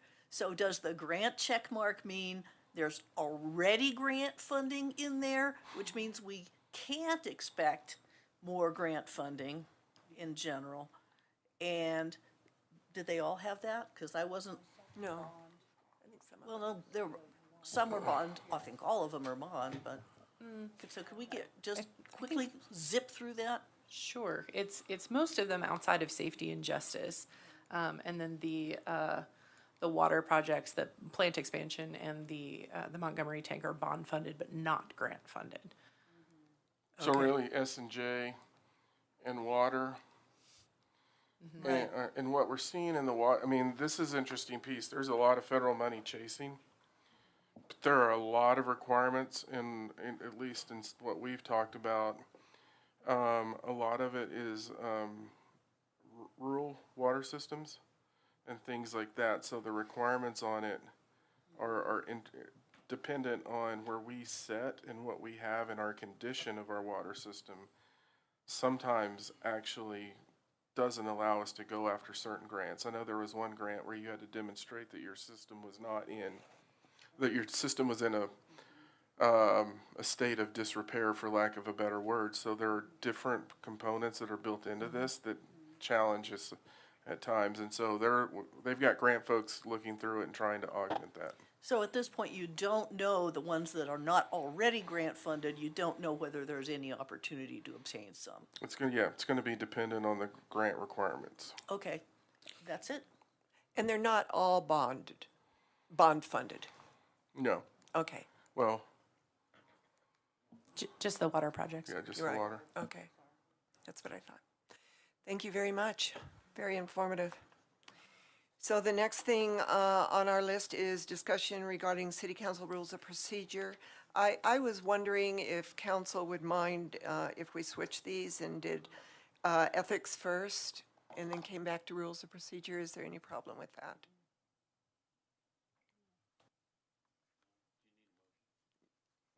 No. No, I'm not really. So, is that okay? Yeah, we're good. Okay. So, discussion of the Ethics Committee. I'm going to start this discussion since I made the motion. And the reason I am bringing this up, whoops. Come on, you can show. The reason that I'm brought this forward is that it's my commitment to professionalism, the way in which this and future councils conduct the people's business. And toward this commitment, I'm initiating the steps to implement an ethics committee at the Longmont Council. My aim is to have an agnostic framework of basic guidelines, clear to everyone, that can be relied upon by the citizens of Longmont to ensure the integrity and focus of their elected council members. I'm really proud of the ways in which this council has elevated the level of discourse and focus on policy issues, including the ways in which we agree and disagree on those policies. To maintain that focus going forward, it's important that we begin to implement best practices that are found among the best performing of our peer councils along the Front Range. An ethics committee is one such best practice. It's employed by other high-functioning councils that provide exceptional representation to their citizens, by our best-performing business partners, and it is something that we should be employing as a matter of course here in Longmont. I propose that a third-party ethics committee of no more than 5 people who reside outside of the city's jurisdiction be part of a committee to determine whether an incident or action by a council member rises to council action. And the comments that you are going to make need to be directed toward the future based upon my term in office. Comments are to be about why we should or we should not have an ethics committee. The details of what that committee will comprise of, I think, should be discussed in one of our pre-sessions so that we can have a robust conversation among council and not bring staff into anything at this point. So I would like to hear comments from council, from everybody actually, on whether you think we should go forward with this. It's not for bringing anything to staff, but we just made a motion to put it on the agenda, not to whether we should actually engage in it. So I'm opening that up for comments. Councilor Martin. Thank you, Mayor Peck. Given that the members of this committee would be from outside the city of Longmont, so not Longmont residents, do you anticipate that these would be positions that received a stipend or honorarium in order to entice them to participate? And Councilor Martin, that's a good question, and that would be part of the discussion that the whole council would have at a pre-session, if you agree to that it is something that we want to move forward on. it wouldn't be something that I personally would, it would be something we need to discuss. Councilor McCoy. Thank you, Mayor Peck. I'm just trying to get my head around this, like, so that, so maybe would it be members of other community councils, something like that, or is it, it Well, might have somebody with experience? And that is what that's what we need to discuss. Yeah, I'm is just that- trying, I'm just yeah. trying to get my head around what So you're. I think it should be outside of our city council, I'm sorry, city jurisdiction because of politics and because of, I think, well, mainly because of politics. And you, councilors may have other reasons as to why they think that that is not a valid option to have it outside, but that's what I propose. Well, you know, other professions out there are much more focused in what they do, like, you know, the legal boards Right. and stuff like that. And maybe, was it boards for looking at, you know, whether IRB boards in regards to institutional research and stuff like that. So some of that I understand. I'm just trying to figure out how to do this. I don't think most people are against anybody trying to figure out a way of trying to address ethics issues, and occasionally they do crop up. And somebody's, you know, I've seen it happen in my first time on council, and it would have probably been beneficial to have something like this, to have at least a robust discussion about it. Yep, and that's what I'm hoping, that we can have a robust discussion in a pre-session and all of your pros and cons be discussed, and then we would decide, do we want to bring it forward and make a motion to actually begin this work. This is just a proposal to see if you are willing or interested in discussing an ethics committee. Start small and get a discussion going among counselors only at this point. Councilor Waters. Thanks, Mayor Peck. Let me just, I just need to say, based on one of your comments, I don't intend to go back, but I will say, I just want to declare, I don't think anybody up here gets to tell me what I'm going to talk about. Whatever topic, as long as it's germane to the subject, I will take up whatever issue and express myself on whatever topic in ways that I think appropriate and responsible given my role here. So, just saying. Now, that I'm not going back.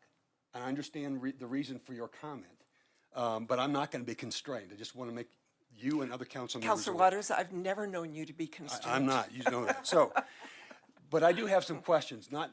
I'm not asking you to answer these because I don't know that, you know, this would. Of course. I just think the kind of questions that I think we need to answer. And I'm down with, I wish we'd had an ethics committee the day I was elected to this council. And somebody else had gone through the brain damage to figure this out. But that said, here are the kind of questions I have.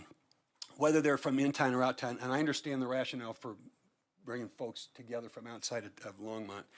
But I'd be curious, at some point in time, somebody's going to answer who's going to make appointments, what would be the process.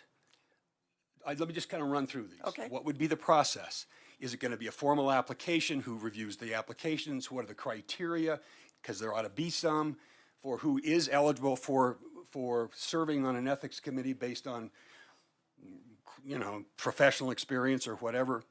What's the term of somebody who serves on a council? Do they meet on a regular basis? Is this they only meet when there's a complaint? That has implications, I guess, for people being appointed and never being convened if there's never a complaint. Who gets to file complaints? What are the implications or consequences of complaints? It just is a starter list. I think if we're going to move forward, I mean, there's a list like that that we need to be real clear on, and I'm not certain who's going to answer them. I don't have answers to them. So Open for, okay. Sure. So I agree, and that's where I think the robust discussion among council should start, with all of those things. And our city attorney has already done some research on other council ethics committees along the Front Range.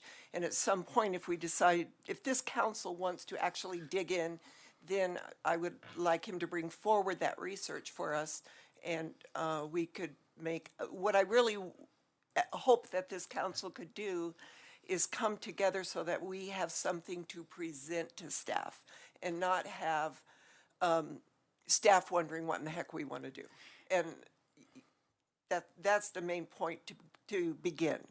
You know, the only kind of framework I have in my mind is what CML includes in, you know, their handbook for elected officials, right? They have a chapter, I think it's chapter 6. And that would be something we should all bone up on. So I'm just, this is different than what they recommend in terms of what is in the CML handbook. And I just was curious whether or not, you know, are you thinking that we would want to confer with CML or look at what their recommendations are? Or are we making this up or expecting Eugene or somebody else to do it?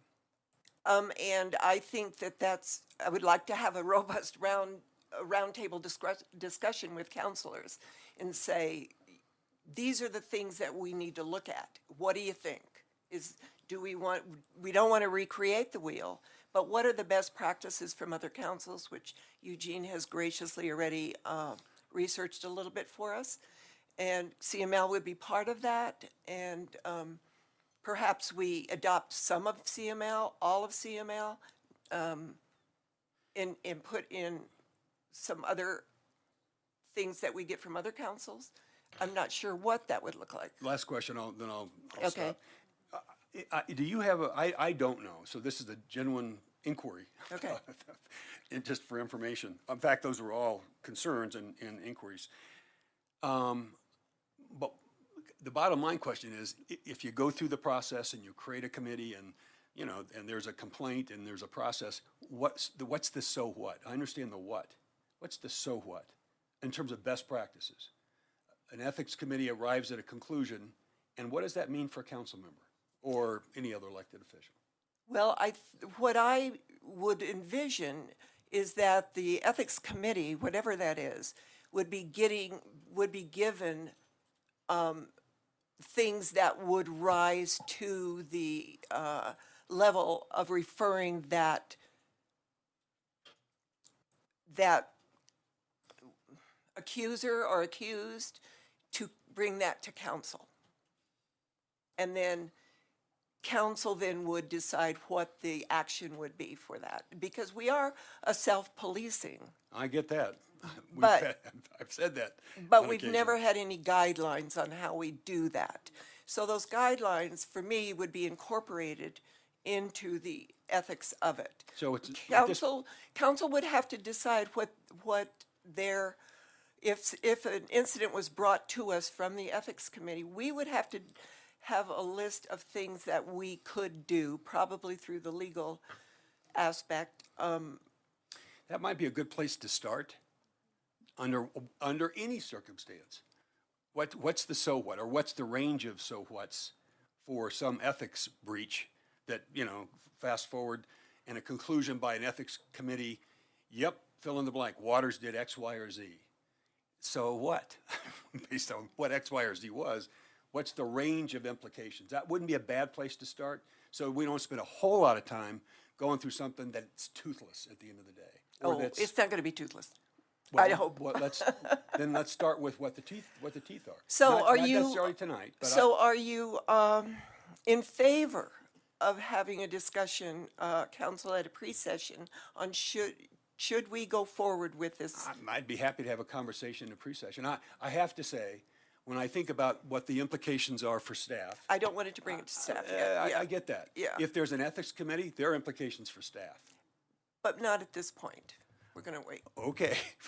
Down the road, there are big political implications for everybody I involved, agree. including staff. So, you know, if you would You're have a yes or a no on I moving think there are other forward? ways to spend our time, but you know, if we're going to have a conversation about ethics, I'm showing up and I'm participating.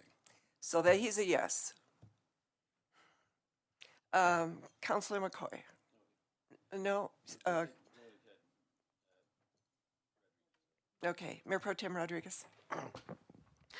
Thank you, Mayor Peck. I think, based on Councilmember Waters' comments, my biggest concern is the so what portion of this, because I personally believe that it's, completely necessary to uphold the public's trust. And when a group is self-policing, I think that can erode the public's trust.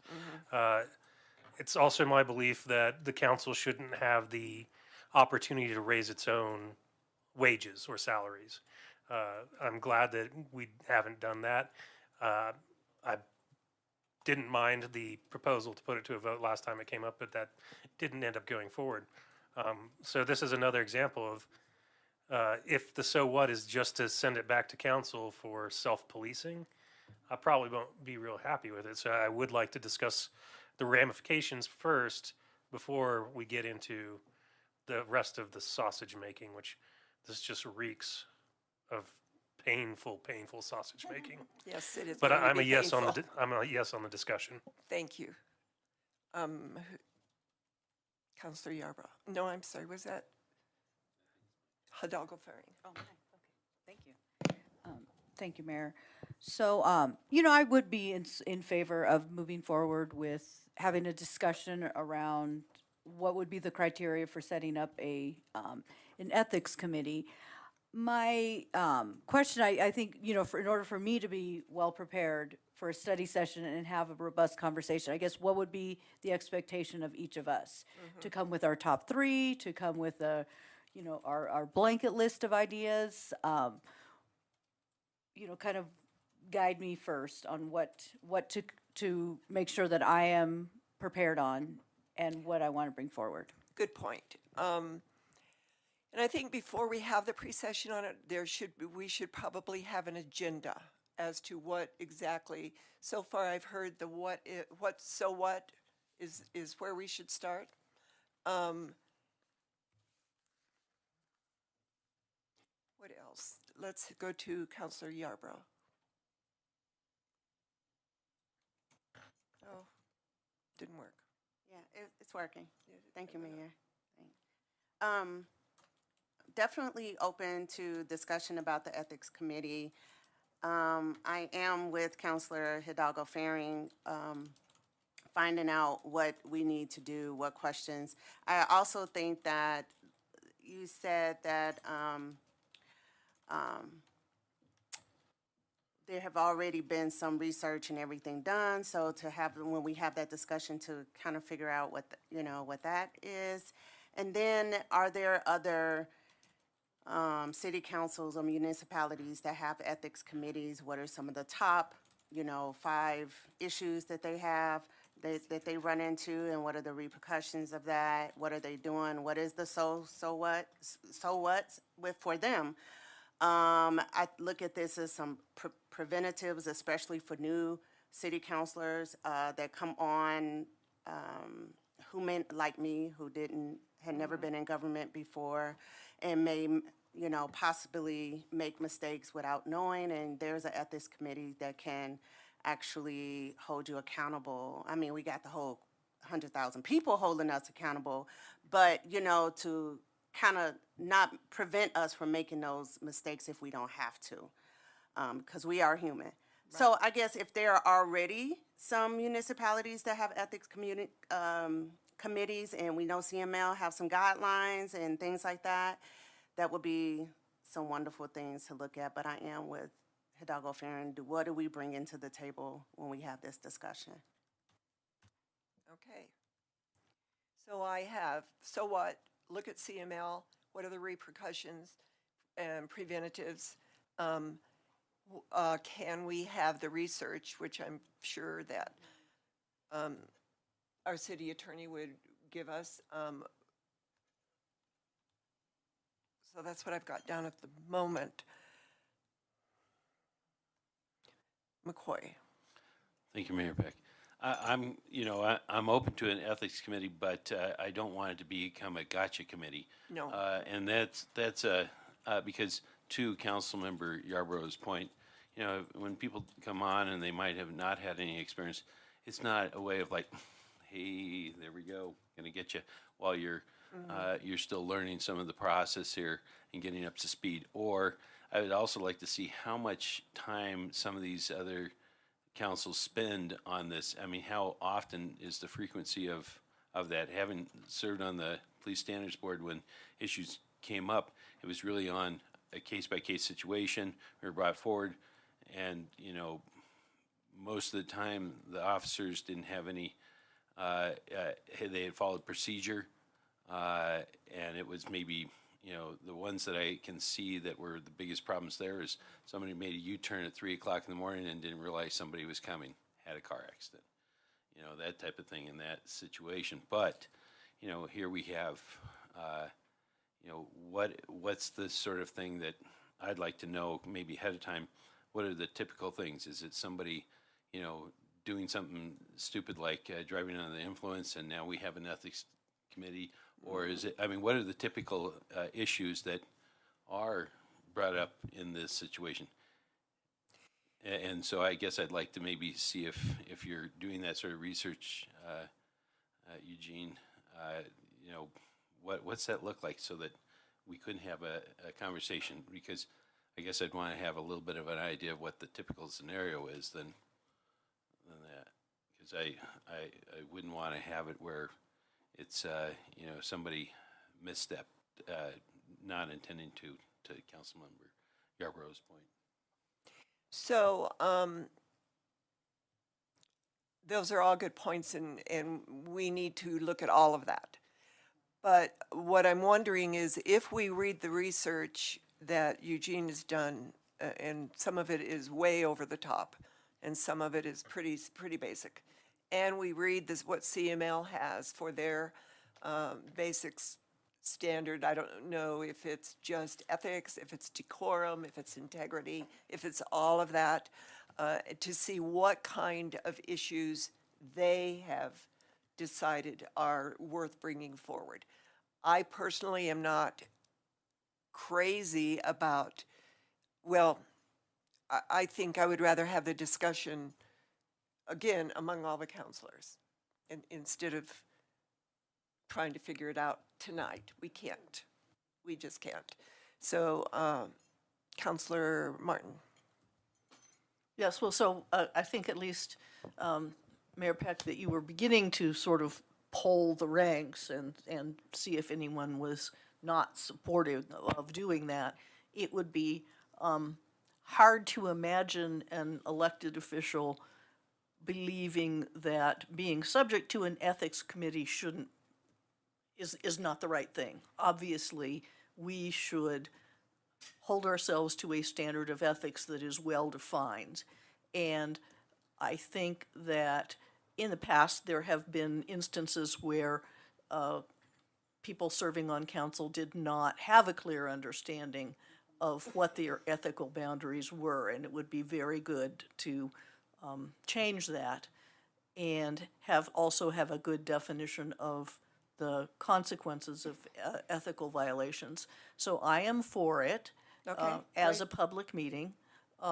However, I do think that we should begin with a bit more structure. If I were the person who had proposed doing this, then I would feel obliged to come up with, I would say more than an agenda, but a structure about how the conversation would proceed and what its outcomes needed to be.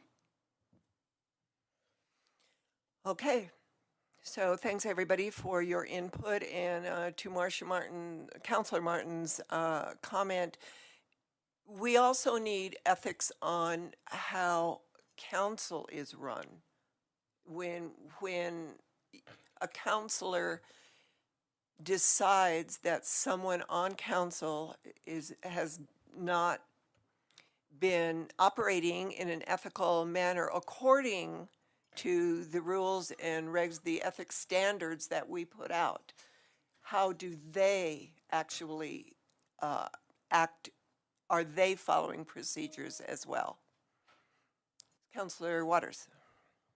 Thanks, Mayor Peck. After your motion that put this, cause it to come back to us, supported by the council, I did get a question about why, what was in your mind.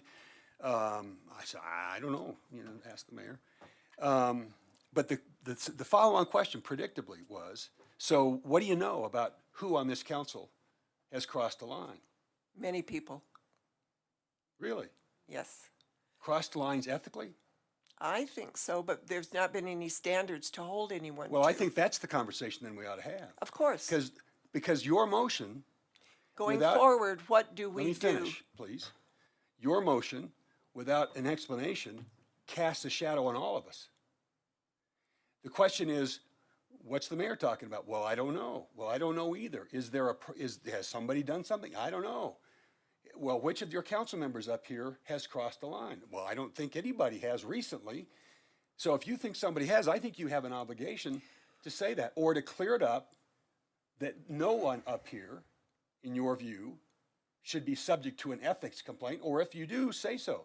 Not at this point, because we don't have any standards to bring anyone to account. Well, and let's choose the lowest thing. possible standard you can imagine, whatever that might be.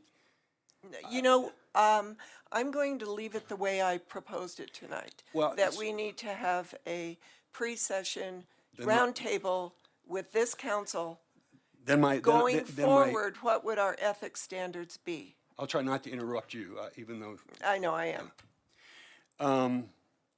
Then I would say, I think you owe me and everybody up here an apology, unless there's a specific assertion you're going to make. Just to clarify, there's not an implication for people up here, or if there is, say so. There is no implication. Thank you. So, we have a consensus that we will move forward in a pre-session for a roundtable on discussion. City Attorney Eugene, would you forward your research, if you have it in digital form, to all of the councilors? Sure, Mayor. I have a bunch of links.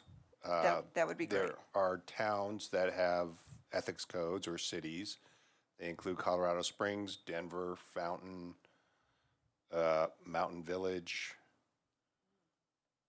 I think those are the 4. And then we can certainly get the CML resources, and I can pull some things from the city charter has, no direct contracts for city council members, and then there is some relevant language in rules of procedure. That's kind of what I was thinking to get you guys started. Okay, great. And we can go to cml.org and pull up the recommendations there. Thank you. This is never going to be an easy subject. So now we're at the discussion of the rules of procedure. And once again, I brought this up. And the reason I brought it up was that it has been a long time since the rules of procedure have been looked at. If memory serves me right, it's been about 20 years. And a lot has changed. A lot has changed in our environment, in our society, in the way we do things. And I'm hoping that if, in fact, we do at some point have an ethics committee, that it can in some way, in a legal way, I suppose, be put into our rules of procedure. So again, once again, do you, as counselors, agree that we should have another roundtable discussion about rules of procedure? Look at it. We could say it's fine, we don't, but I do think we need to look at the rules of procedure and see if they're still working for us. Do we need to incorporate more or less of Robert's Rules of Order? Are some things out of date or need to be amended? So just yes or no, do you think we should move forward on looking at the rules of procedure, Councilor Martin? Thank you, Mayor Peck. I noticed that there is one redlined item here, which appears to reflect the recent procedural change about the appointments of members of boards and commissions. Is what's the, it seems accurate to me, although I noticed that the boards and commissions didn't follow it, and so maybe not have been universally informed about this. But is this change officially adopted, or who is the source of it? Mayor and council, so these were rules of procedure changes that were passed on first reading, and then were never passed on second reading. So we believe they reflected council's direction on changing the board and commission interview process. We had a staff member have an absence and never came back for second reading. Oops. But we all thought that it was in effect because we told the commissions to act on it. Yes, and some, I think, did go through that process or were complying with the rules. Some didn't. Yeah. Right. Okay. So I'm fine. I mean, I think it'll be a shorter pre-session. And it probably only be one that we need to have on this. Yes, but I'm fine with doing it. Okay, and on Rule 25, it is, on meetings, E needs to be changed or amended. Well, both, that's what that means. So I would like to be able to bring to staff all of the motions at one time on the rules of procedure, if we talk about it. So, Mayor Pro Tem Rodriguez. Thank you, Mayor Peck. I reviewed I reviewed the 12 pages of rules and procedure this morning. I did find one typo in there, which was silly. I'm like, oh, interesting. I actually particularly I do notice the Friday morning thing you're talking about, 25E, I believe it is. That we don't really do that anymore, and so maybe that doesn't need to be in there. And so, as a cleanup, as a way to maybe clean up some things that are still in there that don't need to be in there, I would agree with the pre-session. But overall, I will tell you that I don't have a problem with anything particular in the rules and procedures. So, but yes, I'm open to having a round table and catching what maybe other, different eyes see that I don't. Okay, it looks like that's a go. I think it's good for us to all look at this together anyway, because it's just, if anyone has, especially new people, if they have any questions about one of the rules, it'd be a good time to just sit and discuss it. So, Councilor Waters. Just let's, so did we resolve that we're going to have a conversation about a look at the rules and whatever cleanup? I think everybody, there was a consensus. That's okay with me. Okay. So what are we going to do? Are we now going to deal with this, what's in the red line part of this? I don't think we can do that tonight at a study session. It has to go to a second reading. Well, could we get some clarification? Since it's in the agenda, I mean, it's on the agenda and we can't talk about it? No, we could talk about it, but as far as making. I'm not talking about making a decision. No, or voting. a motion.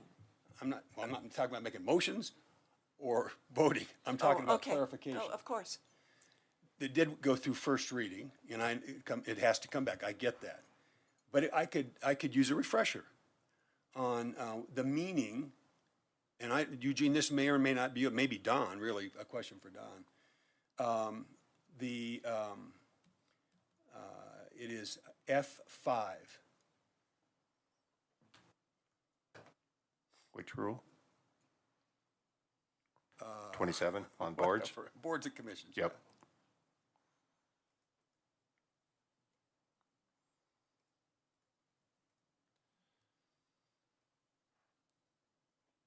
So staff's thought on process was if there were no further changes to the rule of procedure, we'd just bring this back for second reading since it was passed on first reading. If there were additional changes to the rules of procedure from city council's conversation or other direction, then we'd bring back the whole thing for first and second. So clarification on meaning should occur when it's here for second reading as opposed to tonight? as part of the package of changes,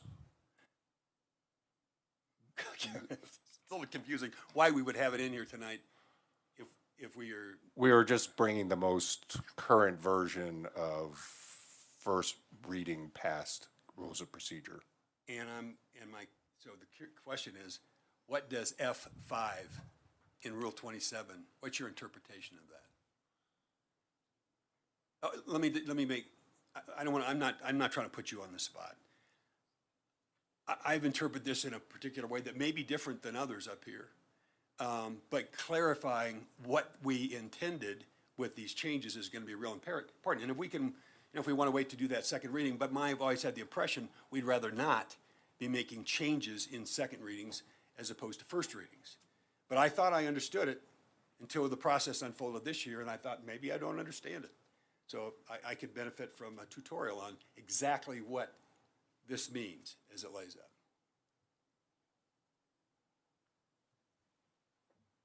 And is Dawn back there? Oh, she is back there. I didn't even see Dawn back there. Hi, Dawn.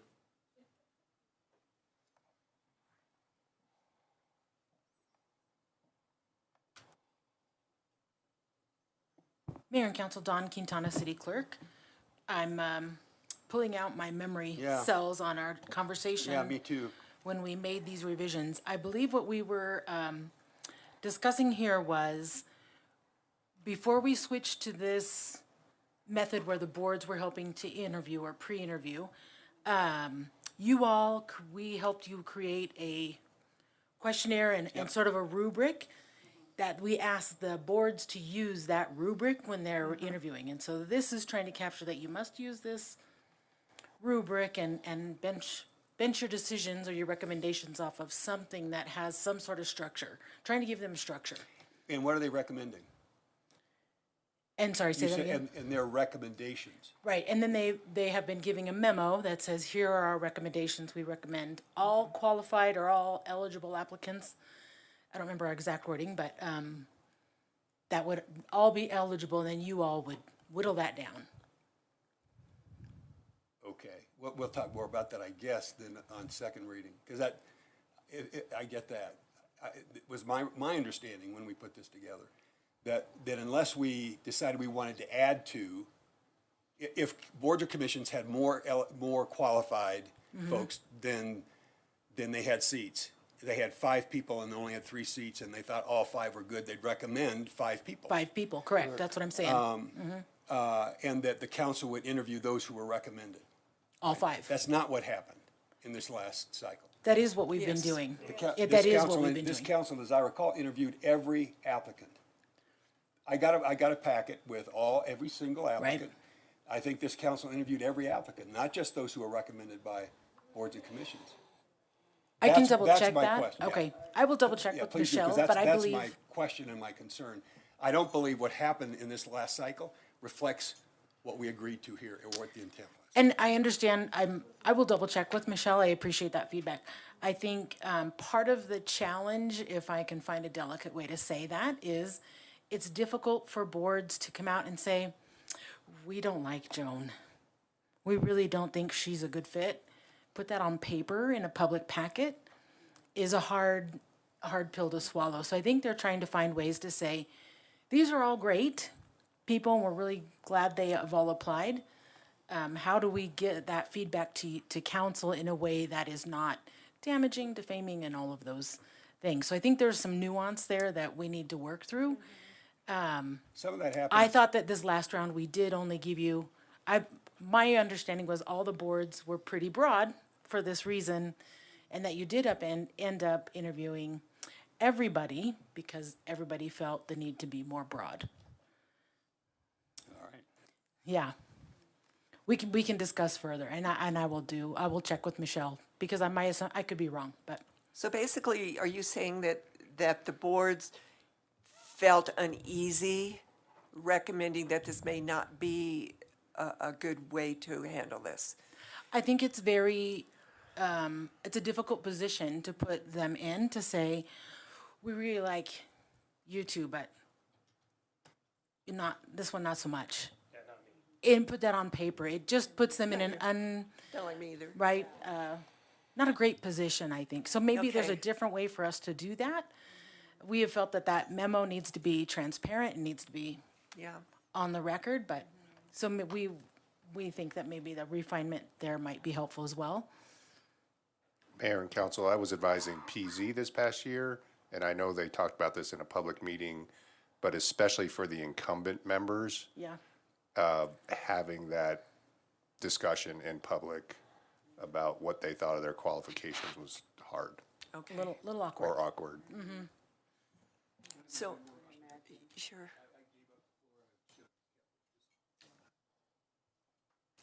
You know, it's only going to let me go to the next one. Let's see if it works. Yep, you got it. I would just say, not just this last cycle, when a council sits here and goes through ballot after ballot, names come up and down, anybody who's watching, if people are concerned about embarrassing folks, that's a good way for people to be embarrassed based on what we do as we're casting ballots. The whole point of the process, I thought, was to make it more efficient and to avoid the very thing that happened here, especially when it came to LHA applicants, right? Going through multiple ballots and publicly voting people up or down. This, I'm looking at you, but it's really, it's us that did that. And I thought we'd have crafted a process to keep that from happening and to make best use. By the way, feedback I've always had from staff is they preferred the opportunity to do interviews with boards or commission members, to do a more in-depth interview, and then to make recommendations. People thought that was empowering. What happened in this last cycle was just the opposite, in my opinion. Agreed. I do believe, thank you, Councilmember Waters. My understanding is the boards are happy to be involved and they're excited about the opportunity to have their recommendations heard and to be able to provide those. I think there's just a little nuance in how we do that. If I might, I think the clinker where the process changes is we talked about a recommendation of them just providing their recommendation. There are 5 candidates, all are great. We recommend these 3. And then council, going off the board's recommendations. But if I recall right, I'll have to go back and listen to the discussion. There was discussion amongst council about whether that was, somebody could be, if the board could push somebody aside that council was interested in that process, and there was some concern there, if I remember right. So we can certainly refine and discuss more. I will talk with Michelle about this last round. Also talk about the way we appoint them. Maybe we shouldn't do that process in public maybe we should email you do we have to do that? That's in rules of procedure, Mayor. Well, maybe that's what we need to look at. Maybe the way we appoint them is embarrassing as well. And we've thought about trying to streamline, we were going to look at some ways for you to vote, not on paper, but on a touchpad or something, so it'd be faster and not as cumbersome. That might help, but it doesn't make it not public. So that's something we can discuss. Councilor Martin. Thank you, Mayor Peck. First of all, we could put in the application a question, are you willing, when interviewing new applicants to this board, to give a positive up or down recommendation? And then that would be a qualifier, and that would solve that problem. I want to ask if we are willing, one of the boards to which I am the liaison was concerned about the lack of diversity among the people on the board. And I think everyone is aware that that has been a problem for a long time, and we have not yet succeeded in making many inroads in that. And one of the board members and I and Carmen Ramirez had a discussion about specific means that could be taken, and one of them included amendments to the application process and amendments to the requirements to apply. So would it be appropriate to include the results of that discussion, because Carmen summarized them very nicely, So would it be a good, acceptable to include that in the discussions of other council rules and procedures? Yeah, really, that would be up to you all, Councilmember Martin. I do know that one of those requirements is a charter, so board eligibility is in the city's charter. So some of those change, if we're talking about needing to be a qualified elector, that would require a vote of the people of Longmont to tell us whether or not they like to keep that requirement. And that's a big one. That's an important one, I think, in the discussions I've heard about. But up to you if you'd like to bring that back for discussion. This is I've been involved in many discussions to this end about how to make the application simpler. There's a lot of criteria. There's a lot of qualifications for board members.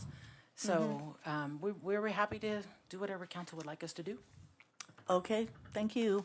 I had another question just then, and maybe I don't. Okay. Yep.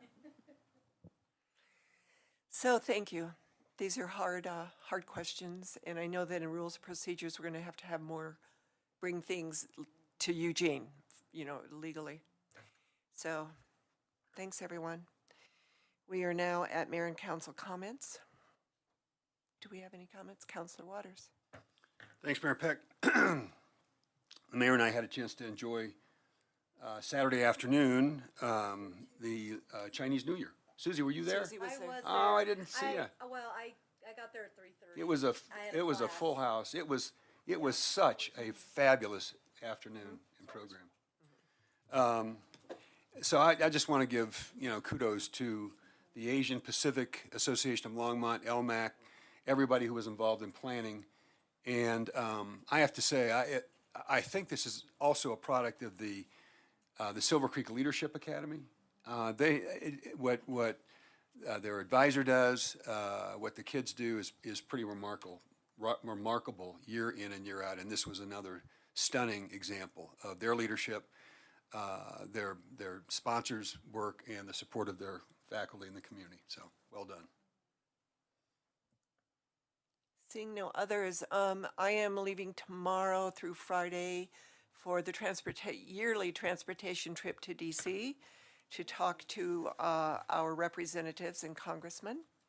I also would like to say a thank you, a kudo to, and I forget his last name, but Matt in our transportation department, who has been out there chipping ice at intersections and making our intersections safer in our sidewalks. So I want to give a call out to him. Seeing no others, do we have any city manager remarks? Harold? Mayor, Council. Eugene? No comments, Mayor.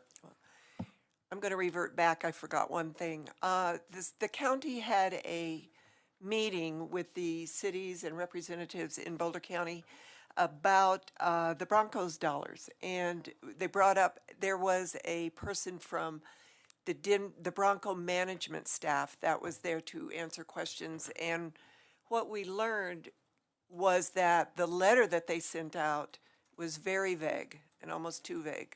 So myself, Harold, and possibly Eugene are going to be on a meeting with this gentleman next Thursday to try to make sure that we all understand what needs to be done with these dollars.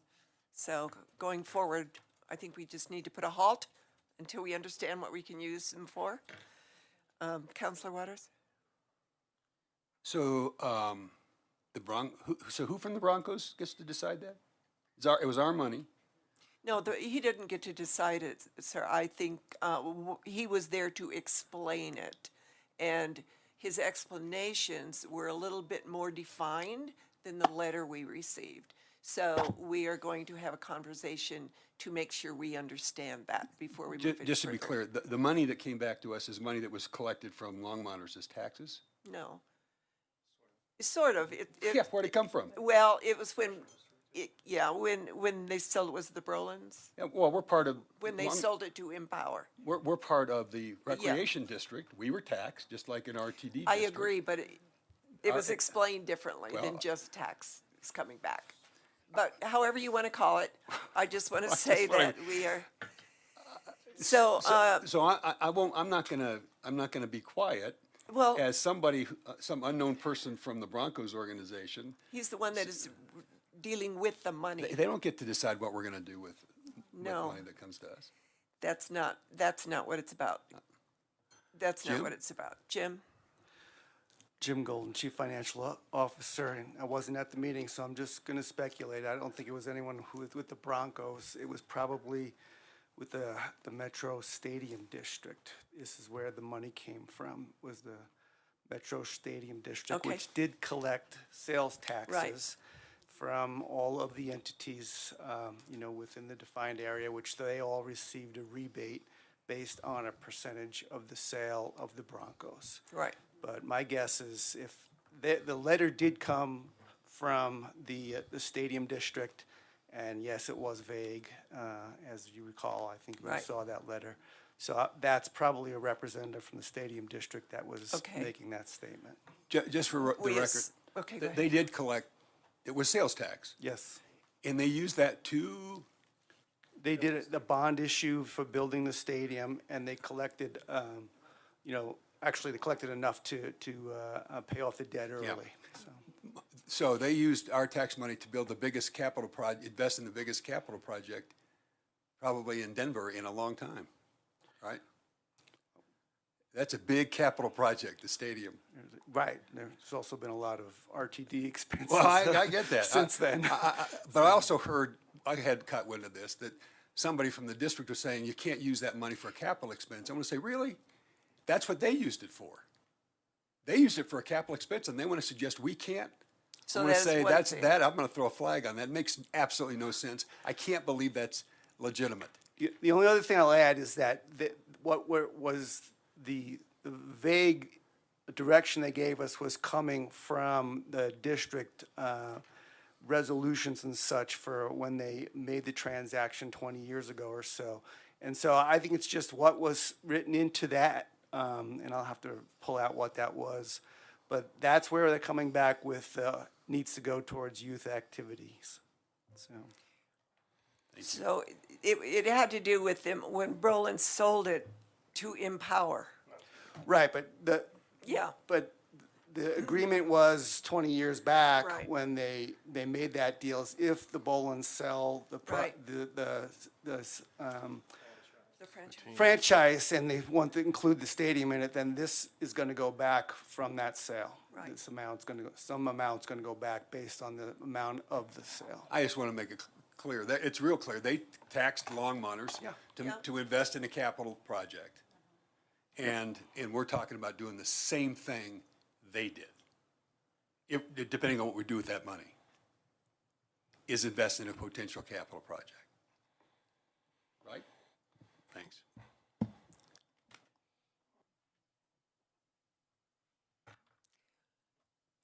Okay. Can I have a motion to adjourn? Second. So it's been moved by Councilor McCoy, seconded by Councilor Hidalgo Fearing. Let's vote. All those in favor? Aye. We are adjourned.